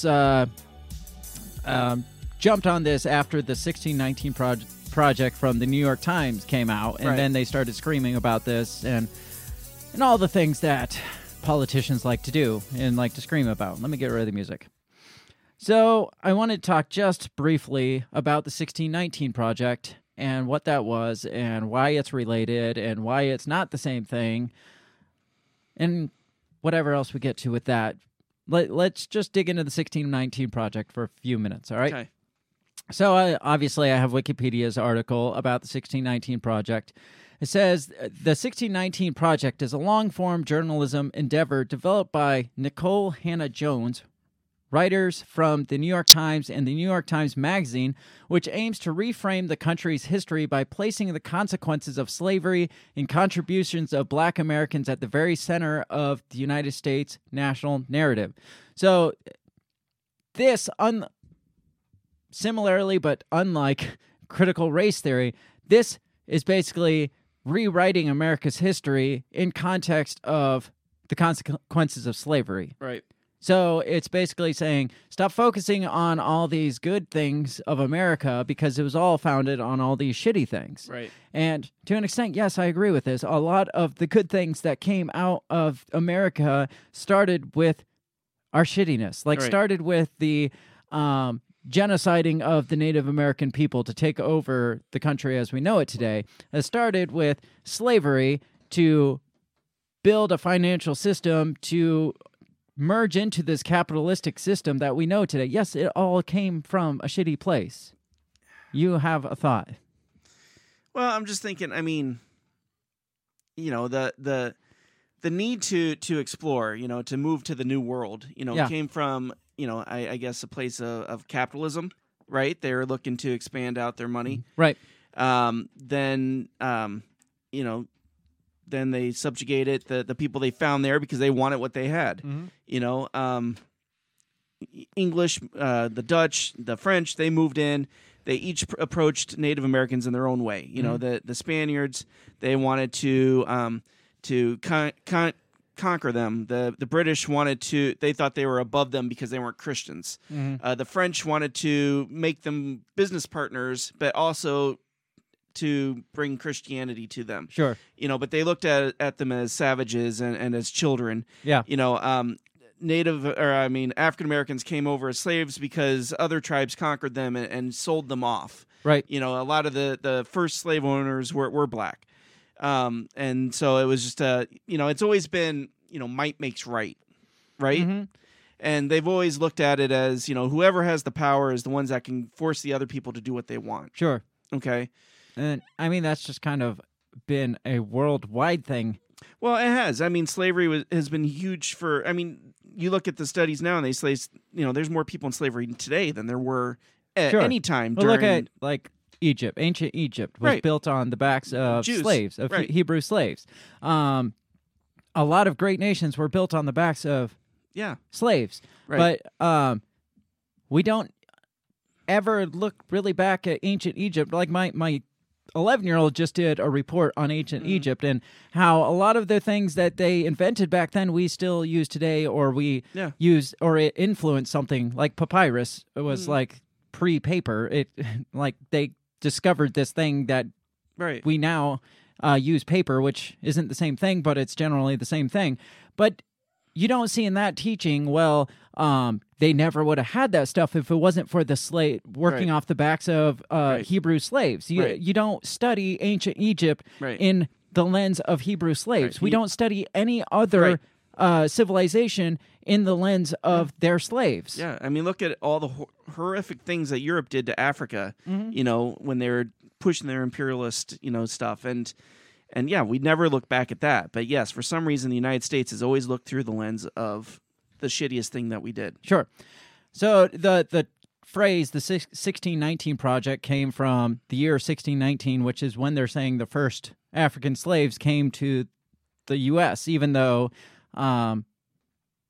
there are other reports that say they came in the 1500s. Right. Were brought in the 50s. So basically it's saying that the founding date of the United States isn't 1776. It's actually 1619 because the United States was built on the backs of slaves, and that's when the first African slaves, came to the United States, was 1619. So the real birthing of America as we know it was 1619 because America was birthed on slavery. Gotcha. So that's where that comes from. And this article was written on the 400th anniversary in 2019, commemorating the 400th anniversary of the arrival of enslaved Africans in the English colony of Virginia. Says the project has sparked criticism and debate among prominent historians and political commentators. In a letter published in the New York Times in 2019, historians George Wood, James McPherson, Sean Willents, and Victoria Bynum and James Oakes expressed strong reservation about the project and requested factual correction, accusing the project's creators of putting ideology before historical understanding. In response, Jake Silverstein, the editor of the New York Times Magazine, defended its accuracy and declined to issue corrections.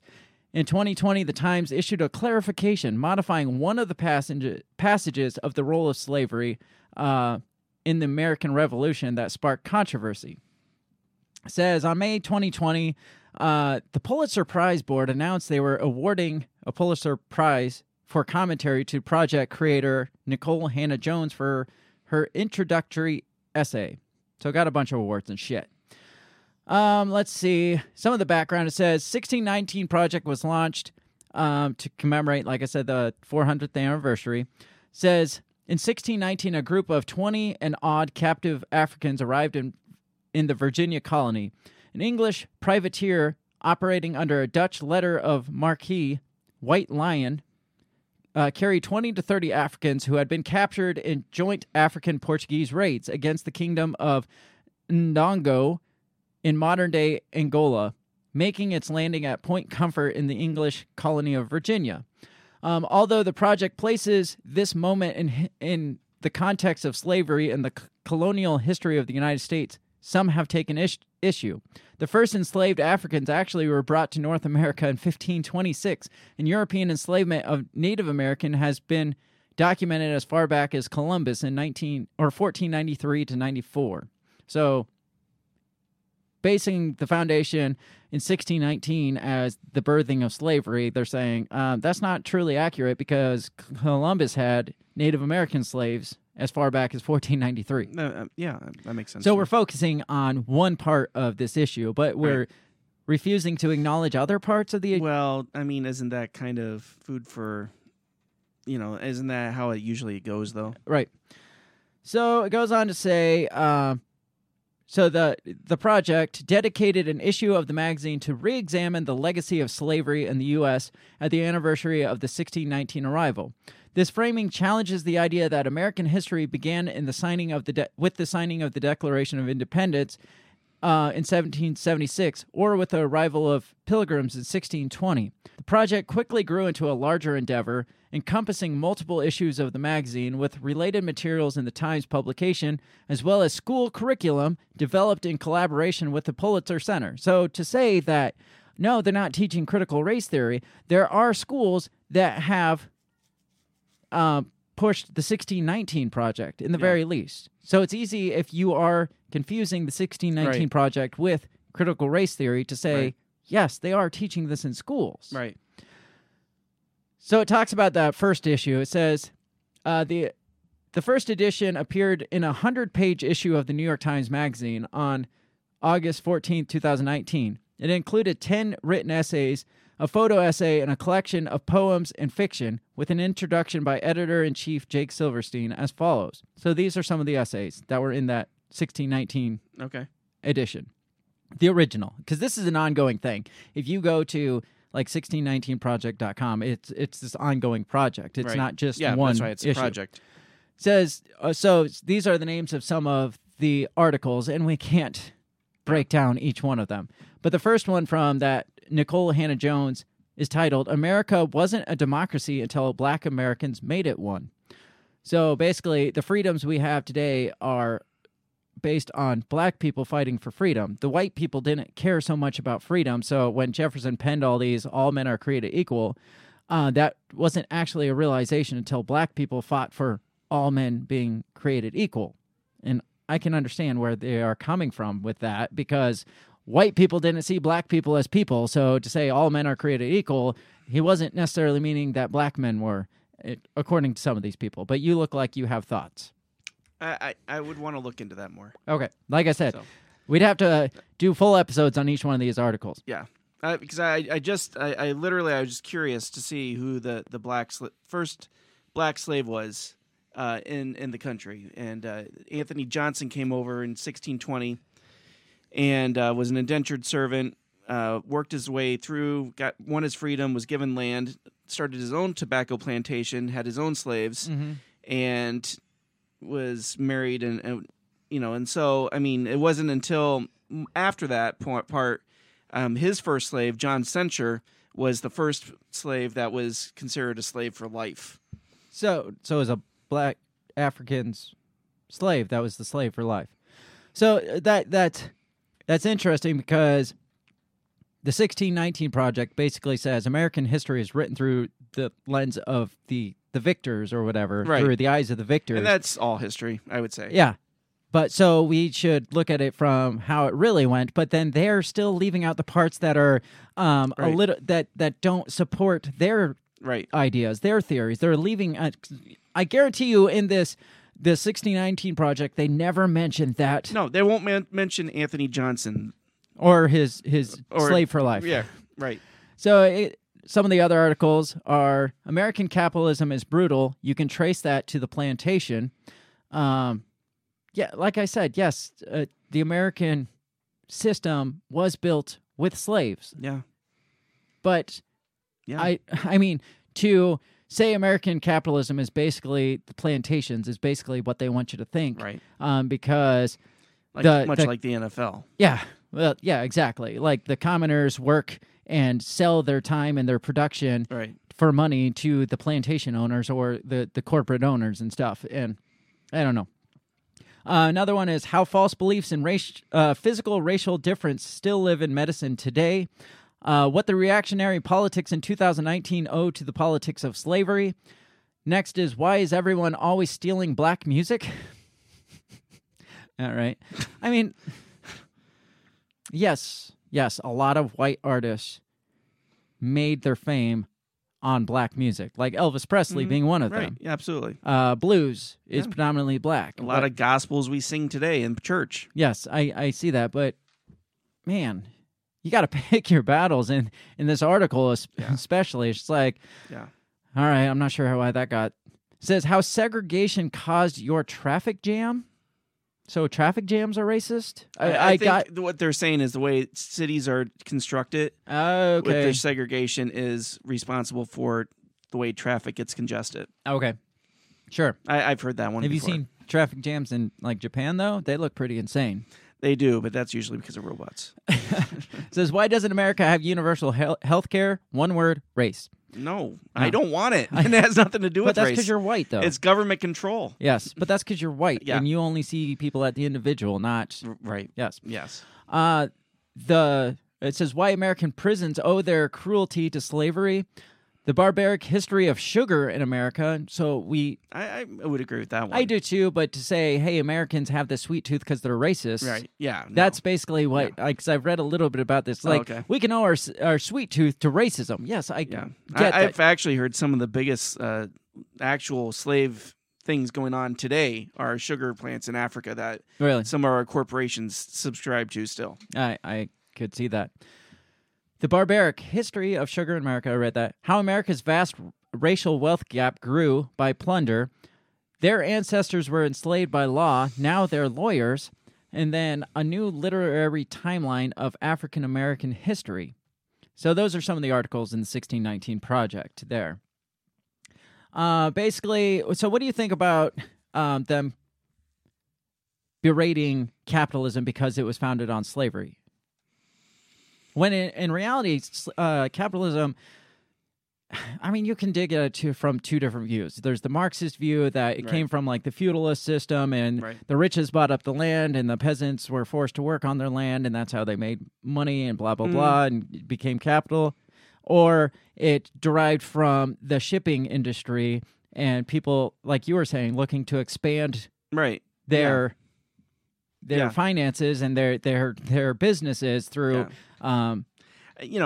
Capitalism has a dark side. Everything has a dark side. Yes, and so capitalism exploits that which is there to be exploited. Yes, and it's unfortunately takes advantage of those they view as weak. Like I said, slavery today is bigger than what it's ever been, and I guarantee you most of that has nothing to do with race. Mm-hmm. It's kids and women, those that are lone and easily taken and exploited. And so, that's been capitalism. And I don't think that has anything to do with race. It's the fact that, hey, these people are willing to sell us or trade us their own people to work for us. And so, hell yeah, we're going to jump on that and use that. Mm-hmm. The South, they relied on slavery so much. Because they were predominantly based on agriculture down there. Yeah. And the North, the only reason they didn't rely on slavery is because they industrialized into factories and stuff where slavery wasn't really a thing at that point. It was people didn't own giant, vast plantations and had all the slaves work. No, it was the people made their money through working at these. So if you got all slaves to work at these factories, then there's a whole shit ton of people that aren't making anything now. Right. So the North was more industrialized. That's the only reason they were concerned. They didn't care that slavery was gotten rid of because the North didn't rely on slavery as much. The South relied on it for everything. Mm-hmm. So, I mean, whether or not that's still not an excuse to have slaves, but that's why the South was more prone to wanting their slaves because their whole economy was built around it. Yeah, exactly. So continuing with kind of this idea of the 1619 Project, I read a Vox article. I don't have it here because we're not going to have time to get into all the shit that I read. But the Vox article basically stated, straight up stated that the revolution should never have been fought.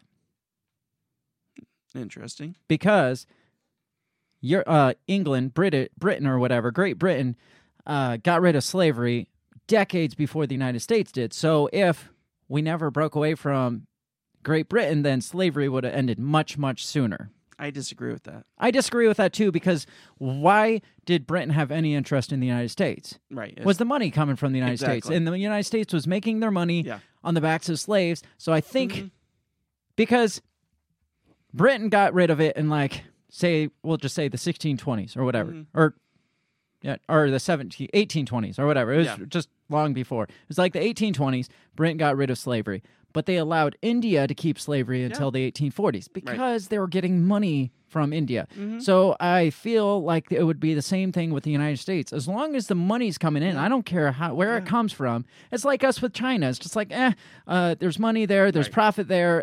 It's just cultural differences over there. We're going to profit off it. So we'll just turn a blind eye to that. I feel like that's how Britain. I don't feel like the Revolutionary War, us breaking away from Britain, is what maintained slavery here in the United States. Right, absolutely. And another fact that they had said was, yes, the British treated the Native Americans badly, but would they have treated them as badly as Andrew Jackson did and genocided them? Andrew Jackson was a different person. I mean, he just was. He was the biggest sense of an asshole. Well, basically what they're saying is if we never broke away, would we have ever had Andrew Jackson? No, not necessarily, but we might have had a leader that was worse, crazy too. Yeah, exactly. You can't just say, well, Andrew Jackson never would have been there if we hadn't fought the Revolutionary War, then we never would have. No, because they were genociding, or they were at least taking over the Native American land far before. Yeah. I mean, have you ever heard of this thing called the French and Indian War? Right, absolutely. Where the British and the Americans fought the Native Americans and the French. Yeah, right. The Not French because, had their tribe, the British had their tribe, and they fought each other. And it wasn't because the British it was for trade. Liked the Native Americans so much. It was for land and for furs. Mm-hmm. I mean, it was for the Native American lands. Right, exactly. They wanted to take it, and I don't think they would have stopped short at anything if it means profit. No. So maybe, that's our argument that we should just get rid of capitalism. Yeah, and if you ever want to, Frontier on Netflix is a really good example of that. It takes place after the French and Indian War, or leading up to it, I'm sorry, and just like all the tension with the trade and the different tribes and stuff. I love timepieces like that, so I'm going to really watch good. it. So that Vox article made me chuckle. Like all of our civil rights issues would have been solved if we just hadn't fought the Revolutionary War. It's like, you're really stretching this here. That's like the people that think if they could go back in time and kill Hitler would prevent a Holocaust. No, something else would happen. That somebody else would have filled that. Yes. Beto says postmodernism is why America has splintered into identity groups, has morphed into what is known as new theories, and revenge is one of the driving forces behind the new theories. It's a systemic denigration of the white race. I agree with that. Sure. So let's keep going. Like I said, there's that Vox article, and that everything was built on the back of slavery, and our whole society here is owed to slavery. The United States only exists how it is because of slavery. Therefore, the system foundation, like I said, was racism. And so there's no solution on our current structure here. There's no solution. We'll always be racist society if we always maintain the system we have right now. There is one solution. What's that? That everybody who is white just, leaves their property and house behind and gives it up, and then they start paying reparations, and apologize for being white. Well, that's having to completely tear down the system and redo the system. Isn't that what is supposed to happen? Yes, and we're definitely going to get to there because that's the direction I think this is going. That's what I think the hijacking part that I want to get into. But there's two things I want to talk about. I want to talk about the hijacking of, and I want to talk about, before that, I want to talk about how critical race theory has evolved. Because, again, it started as this intellectual, like, collegiate, like, grad level studies. Think tank type stuff. Yeah, to really study how race is affected with our court system, how race is affected, how people of race are disparaged upon. I mean, it's just looking at the intersection between race and law, how it is now. And it's evolved into, yes, again, they don't say, hey, we're teaching critical race theory in school because that'll make all the Republicans lose their mind. Right. But I got this shit that's talking about what the schools are doing, and they can say they're not teaching critical race theory, but the things they're doing to students is, from what I consider, abusive. Yeah. I got this article from yournews.com because you can't find this shit in the mainstream news. No. It says, teacher made white elementary school children apologize to black kids for their skin color. And that sounds bad enough. Wait till you hear the things these teachers actually make their students do. So let me pull up this article real quick. It says, a fifth grade teacher working in North Penn School District made white elementary school children apologize to black kids for their skin color, according to irate parents. Sensational claim was made during a school board meeting by the mother of a child who attends A.M. Culp Elementary School. I actually pulled my daughter out of A.M. Culp because of the fifth grade teachers who lined those students up from whitest to darkest. Oh my gosh. So let's just start there. Yeah. We want to get rid of racism. So let's start out. Let's line all our kids up from lightest skin to darkest skin. Yeah. Do you see any problematic issues here? Yeah. When we're talking about racism? Yeah. So this is less racist by splitting up whitest to darkest. It says, the teacher then made them turn around. Made them turn around and made the white ones apologize to the black ones. Now, do not tell me that this didn't happen in this district, the mother added. So they were denying that this stuff ever happened to start with, and then they started corroborating stories and found out that it did. A lot of parents are saying this shit happened. Yeah. Says, you need to put an end to this. Kids do not see color, and you are segregating them, and you are separating them. This is not okay. Do something or get out of those damn chairs, she concluded. This is at a school board meeting. Mm-hmm. Says the mother's complaint was bolstered by a further claim by another individual at a meeting who described how the same teacher forced their children to take part in a privilege walk. You want to know what this privilege walk is? Oh, I've seen those. Says the board repeatedly denied an activity that has taken place at A.M. Culp Elementary. It happened in the courtyard, not once but 4 times. A teacher lined the students up on the wall, asked them to step forward if their parents were married, step forward if their parents were college educated, step forward if they owned a cell phone or an iPhone, step forward if their skin color resembled a Band-Aid, and step forward if they had an in-ground pool. Jeez. So, I'd still be up against the wall. yes. So basically, they're the kids who step out the furthest are the most privileged kids, right? Yeah. And so the not only, first of all, are they making these kids feel bad for having more privilege? What's that doing with the kid that's back at the fucking wall? Right. Yeah. Exactly. Right. Like, we taught our kids, like we taught Santa Claus growing up. Yeah. But we never made the biggest, most expensive gifts. Not saying that we gave our kids super expensive things, but never made the biggest expensive gifts from Santa Claus. First of all, I worked hard for that. I don't need commie Santa giving the kids them thinking that Santa Claus gave them something great. First of all, it was because I wanted them to know that we worked hard to get that shit.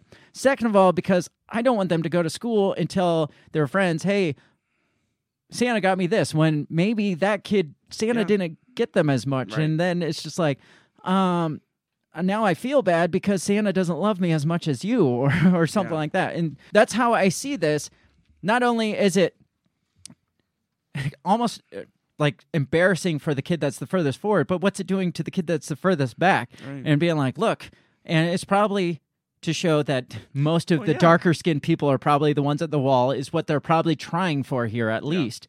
I guarantee you that's not necessarily the case, because when I was a kid, I would have been back at the wall for most of those. Me too, yeah. My parents weren't together. I mean, I didn't have a pool. I didn't have a phone. Right. But then to look at it and actually tell the kids. Band-Aid color has anything to do. Well, because it's a privilege to have Band-Aids that match your skin. Oh, is it? Don't most kids want Band-Aids that are like Superman have, like, cool or shit on it Batman or I didn't want a fucking skin-colored Band-Aid. Those are boring. No doubt. And I don't even care about a skin. I mean, do they really match your skin? Right. Have you ever looked at Band-Aid and be like, oh, that's really blends in? Yeah. No. Never had somebody be like, oh, your face, I didn't even notice that Band-Aid. But apparently a kid was like, basically asked about a Band-Aid with, it said a mini megaphone on it. And the teacher, like, basically, what about Band-Aids with X on it instead of skin, like, pictures on it? That's even more privilege. The teacher told the student to get back on the wall because her parents were from India. What? Yes. So that's horrible. To teach against racism, let's be like, hey kid, I don't give a shit about your Band-Aids. Get back on the wall. You're from India. Is this not asinine? Yes. Is this helping in any way combat racism? No. It makes it race obsessed, which to me is racist. It's a form of racism when you're race obsessed, and that's exactly what this is. So it says, I wrote down here. Let's see. So I had to read my notes for a second. Sorry. So we're making kids feel like shit because they're privileged. Yeah. Or making them feel like shit because they're not. Because they're not privileged. And making somebody feel like shit because another group feels like has been treated shitty, that's counterproductive. That's what we've talked about in the past, how when people are like, well, if that guy had been black, he would have been shot for sure. Right. So basically what you're saying is the white guy should have been shot to equal out the playing field. Yeah. That's not productivity. That's not progressiveness. That's not pushing everybody up. That's bringing the people that are up down so we're on the equal playing field. And you see how that's not productive to say, you know what, you're privileged, you should not be privileged. Get back down here with the people that can't be privileged. Right. Shouldn't we instead be saying, hey, that person's more privileged than this group of people. What can we do to bring these people up to that same level of privilege? Right, exactly. But when you're saying the system is built where because of your color of skin, you will never be that privileged. Right. This isn't pushing those people up to our like white people level or privileged people level. No, that's smashing down the people who are privileged down to a lower in the name of equity or equality. Equity. And that gets me into what you were saying. Isn't that what they want to like get us all to this equitable? What did they call it? Equitable capitalism or something like that, where we said, hey, let's just make everybody a little more uncomfortable so that they match these less comfortable people. Yeah. Sounds a lot like what we've talked about with the WEF, right? Right. Exactly. Guess who's been talking a lot about critical race theory? Schwab. Hans Schwab. Klaus Schwab. WEF has been talking, has jumped on board with critical race theory. Of course. And it makes you wonder why. Yeah. And I had a picture. I don't have it here. It was on my phone. Oh, that's the one you sent me? Yes. Yeah. It's funny that they're in full support now of critical race theory, but if you look at the leadership board of the WEF, it is like 98% white people, old white people. It's just like, wait, what? Yeah. And it also makes you wonder, like, why does WEF care so much about critical race theory when it's supposedly just an American construct? You don't hear about this in any other country. You don't hear, like we were saying, you don't look at the success of Egypt based through the lens of slavery. You don't look at the history of Great Britain through the eyes of slavery. Right. Nobody exploited Africa as much as the Netherlands, but you think they'd sit there and talk about what they did in Africa? So it's like, why all of a sudden is the World Economic Forum so concerned? And I got this video about, this just came out this week, I think, about the WEF jumping on board with critical race theory. So I want to play this real quick before we talk about how I think the global agendas are hijacking this theory to make it to kind of align Americans with their agenda. We'll talk about more of that after this video. So let's watch this real quick. Hopefully this plays. There it goes. So I'm going to turn this down because it's all music and words. Let me start it over. So I'm going to try to read this as we go. So it says, what is critical race theory and why is it so controversial? Then says, supporters of CRT say it's a way of understanding and tackling racial inequality. However, opponents say CRT does the opposite. So what is CRT? The theory was first developed in U.S. legal scholars in 1980s. It argued that the laws, rules, and regulations that govern society today have been shaped by the historical subordination of people of color, and that this is a driving force behind racial inequality. Take the U.S. criminal justice system, for example. While everyone is seen as equal under the law, black Americans are imprisoned at 5 times the rate of white people. CRT says this disparity is a legacy of America's racist past. Opponents argue that this paints white people as bigots. But to supporters of CRT, this misses the point. They say a system doesn't need racists working within it to produce racially imbalanced outcomes. So, hang on, let me pause that. So it's saying a system doesn't have to have racists in it to be racist. Right. That's basically what this is saying. Like an organization, like a company, say the system is a company. A company doesn't have to have any racists in it to be racist. Right. And so, again, that's taking away that whole individualistic thing and saying that because this company was founded on racism, well, the company now is inherently racist. Right. No matter, I mean, you could have it predominantly full of a bunch of woke people on the left, and it's still going to be racist because it was founded on racism. Right. Or even full of African Americans, and it would still be racist. Says law professor so-and-so says the problem is not bad people, but a system that reproduces bad outcomes. CRT is usually taught at the grad level, but 14 states have banned CRT from their classrooms. Now we know it's 35. Well, they're trying. 35 are trying. Gotcha. While lawmakers in 16 more states hope to follow suit. There you go. Says supporters of CRT argue it's a lens through which to view racial inequality. Most importantly, it recognizes that racism is not a relic of the past, and that by understanding its underlying causes, we can start to build a more just society. what do you think about CRT? And that's the end of the video. This is straight from the WEF's Twitter page. Working to make the world better. Yes. So straight from the WEF Twitter page is that video there. And so I got from Zero Hedge, this article is actually what got me interested in, hey, maybe we should actually talk about critical race theory because the World Economic Forum's talking about it. We talk a lot about the World Economic Forum, so maybe it's time we actually talk about this because I feel like this is being hijacked. I feel like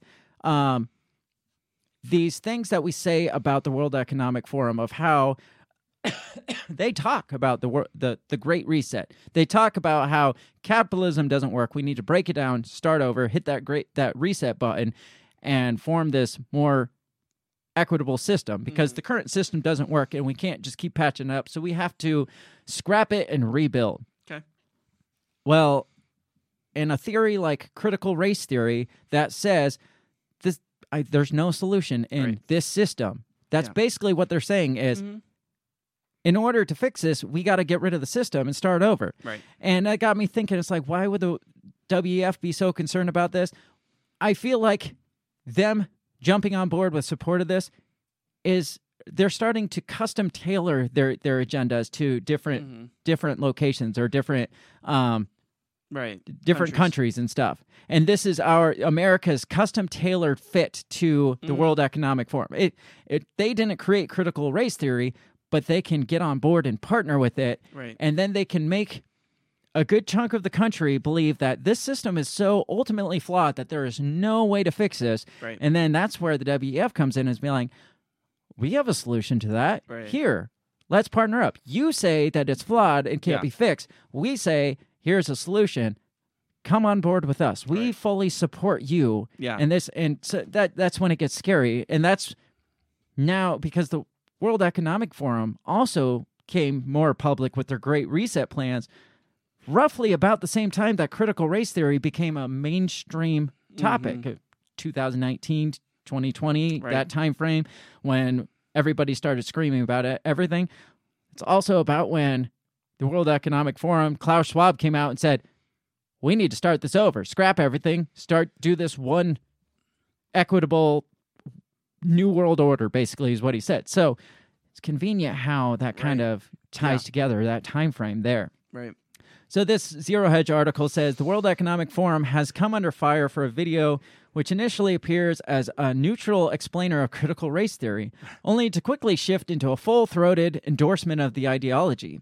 CRT charges an entire demographic with a collective crime, uses the charges as grounds for framing individuals within that demographic of perpetrators at the time, and then seeks to strip condemned individuals of rights, dignity, and equal protection based on that charge.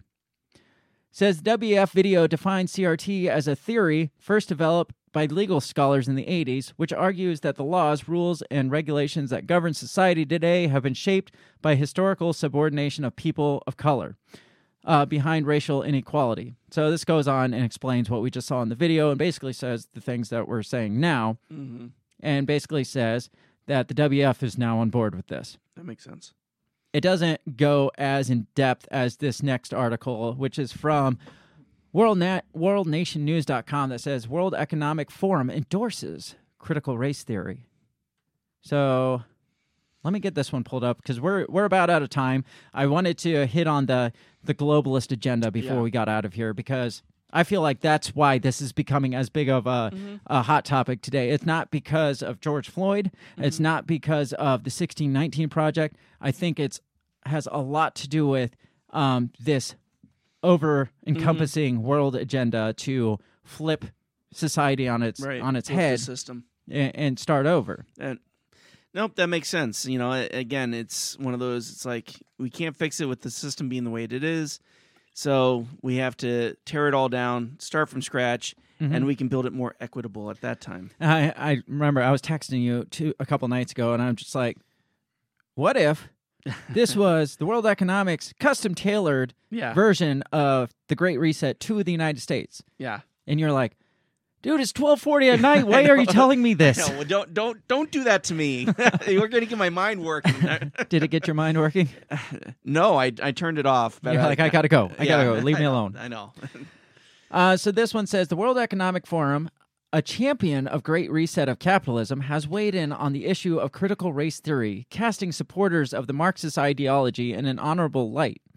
In a video composed to look like a neutral explainer, the WEF defines CRT as a legal theory, arguing laws, rules, and regulations that govern society today have been shaped by the historical subordination of people of color, and that this is the driving force behind racial inequality today.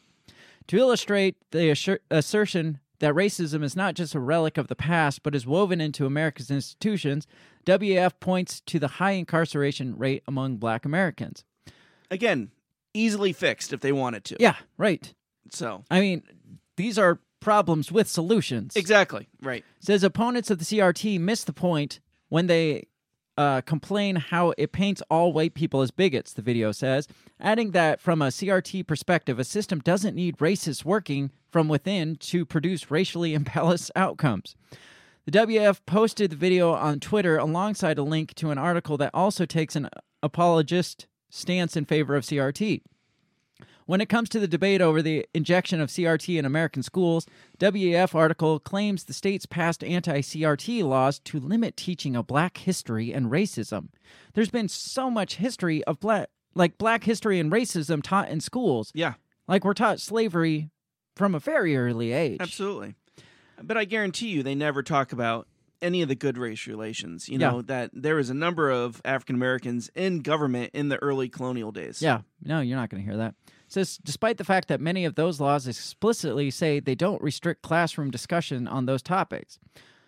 So they're saying that these anti-CRT laws are restricting talks of equality and talks of racism, and those laws don't say that at all. It says social and racial justice has been a part of the WEF agenda since the beginning of the Chinese Communist Party virus pandemic, which the globalist elites of Davos, Switzerland-based organizations see as a rare but narrow window of opportunity to overhaul the world's economic and social structure. We talked about that. That is literally what they said. That is not a conspiracy theory. Yeah. They want to overhaul the world's economic and social structure. And COVID is a great opportunity. That's when they said that. It says the Great Reset, according to the WEF's founder and chairman, Klaus Schwab, will require societies to not go back to air pre-pandemic normalcy, but to adopt changes imposed on them and fight against what he called systemic racism. COVID-19 crisis has shown us that our old systems are not fit anymore for the 21st century. It has laid bare the fundamental lack of social cohesion, fairness, inclusion, and equality. So the crisis shows that our old system doesn't fit our new situation. Mm-hmm. And we talked about that with population control, how a lot of our systems were built in young world. Right. Or not, it was empty world was what they called it, not full world. A lot of our religions were built in empty world, not full world. So we need to change our systems, change our religions to fit the full world needs. And this is saying virtually the same thing. COVID-19 has shown our old system doesn't fit our new world. So this is the time to flip the script and hit that reset button and start from scratch, because capitalism doesn't work. Right. And so to jump on board with CRT, like this video is saying, because this CRT says it's not a people problem, it's a system problem. So the system will never not be racist. Yeah. So the only way to get rid of racism is to hit what? The Great Reset button. Yeah. So you see how they kind of go hand in hand. I don't think Klaus Schwab came up with critical. I know Klaus Schwab didn't come up with critical. He just saw it and was like, this might work for us. I think that the evolution we're seeing of critical race theory has probably everything to do with that agenda. Yeah. I think the hyper exposing this, or the screaming about it, and all this publicized, this mainstream publication of it now, publicization of it, has everything to do with that agenda. But critical race theory itself had nothing to do with the World Economic Forum Right. or this overall global construct. He saw an opportunity, the same as he saw COVID-19 as an opportunity. Yeah. He's like, oh, COVID-19 is a good chance to start the shit over. Right. Oh, they have this theory that their system's already broken. Let's use that as an opportunity to push our theory that the system needs to change. Right. Absolutely. And, it's one of those things where, like you said, that got my mind working, is that they probably sat and they game planned for countries that aren't going to play ball. Which we know the number one country that's not going to play ball is at least 48% of Americans. Exactly. And so they're like, what is a way we can get them to play ball? Well, you tear it down. You tear the country apart. They fight amongst each other. It just tears it'll either tear the country in half, or it'll force them to flip. It'll force them to come to this realization through either convincing them that the system works against them, or convincing them that their privilege is what built this system, that you'll never not be a racist because you're part of this racist system, guilting them into believing that the system needs to go away. One way or another, convincing them that the system needs to go away. Mm-hmm. And this is the American tailored version of the Great Reset is what this is being used for. I just Googled, is critical race theory taught in other countries, and No, absolutely not. Again, no. Look at every other civilization that was built on shittiness. Yeah, which is every one of them. It says this is not the first time the WEF's Great Reset agenda has triggered backlash on social media. Last year, they were called out of touch and tone deaf after claiming lockdowns during the virus pandemic were quietly improving cities. Says there were record falls in air pollution, clearing city skies from Asia to America, but by late 2020 it had returned to pre-pandemic levels, the WEF said in a video. So the lockdowns basically, I we talked about those. the dolphins Yeah. and the canals Yeah, right. and the channels and stuff. Says carbon emissions were also down 7% last year, but the drop won't slow climate change unless we lock in emission cuts or lock people in their houses. Right, exactly. Says the WEF later deleted the video and admitted the lockdowns didn't actually improve cities, but offered no apology. Didn't actually improve them, just proved everything around them. Right. So WEF's on board with critical race theory. Do you think it's because they care about No. racism in America? No. Again, look at the board of directors of the WEF. Yeah. There's I think there was 30 people that we saw in that picture. There was maybe two Indian looking people. Yeah. There was 3 Asian people, and the rest were old white people. Right. Yep. So I have a hard time believing they give a shit about racism in America or the system being racist. Yeah. Other than the fact that they want to be the over-encompassing, all-powerful head of this more equitable. Yeah.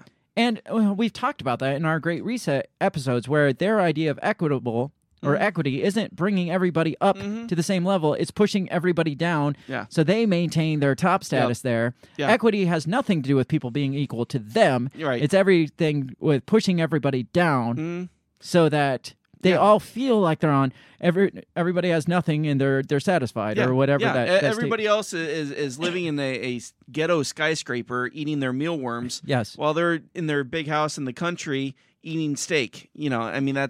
That's what they're looking for. Which is why we are part of the Anti-Cricket Brigade. Yes. Which is why you should join the Anti-Cricket Brigade and get access to our Anti-Cricket Brigade t-shirt. Yes. Which I'll pull up again. It's a big middle finger to the WEF. It's not going to pull up for me. There it is. That says, I won't eat your bugs. Yes. That is specifically directed towards the WEF, who wants us to all be equitable, eating our crickets together in peace and harmony. Yes. Again, I don't see progression happening if we are making people that are in a better spot feel like they should be in a lower spot so they can be equal. That's not progressiveness. That's not progression. Yeah. That's digression, whatever the word is. Yeah. That's pushing us all down instead of shouldn't we working at bringing everybody up to the same level? bringing everybody up to a better spot, Yes. not making children at a young age feel like shit because they had a pool growing up or they had Band-Aids that match their skin. Right, yeah. Or that their parents are married, right? Or yeah. Well, you obviously come from a place of privilege because your parents. Well, I feel bad because Johnny's parents aren't married. I wish my parents weren't married too. Right.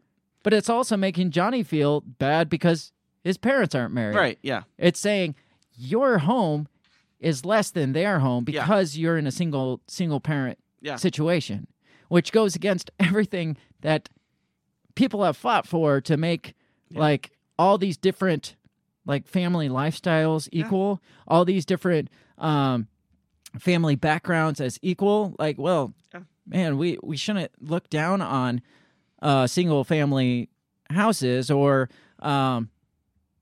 I don't know. Well, but that's going backwards, is what I'm saying. That's saying, absolutely. oh no, you're in a shit spot because your parents aren't married. But remember when we were going through the Black Lives Matter website, and one of their goals was to tear down the nuclear family. Yes, I mean, it's the same thing. And like you said, there was that Black Lives Matter chick that was just like, this whole system's fucked. We need to flip it over. Yep, and then we can build it up when we're in charge. And I feel like Klaus Schwab is like sitting there. He's like, how can we get America to agree to reset their system? And then he turns on the news and this chick from Chad is like, we need to flip this system on its head and start because this capitalist society doesn't work. He's like, genius. And I feel like the narrator from The Grinch says, and at that moment.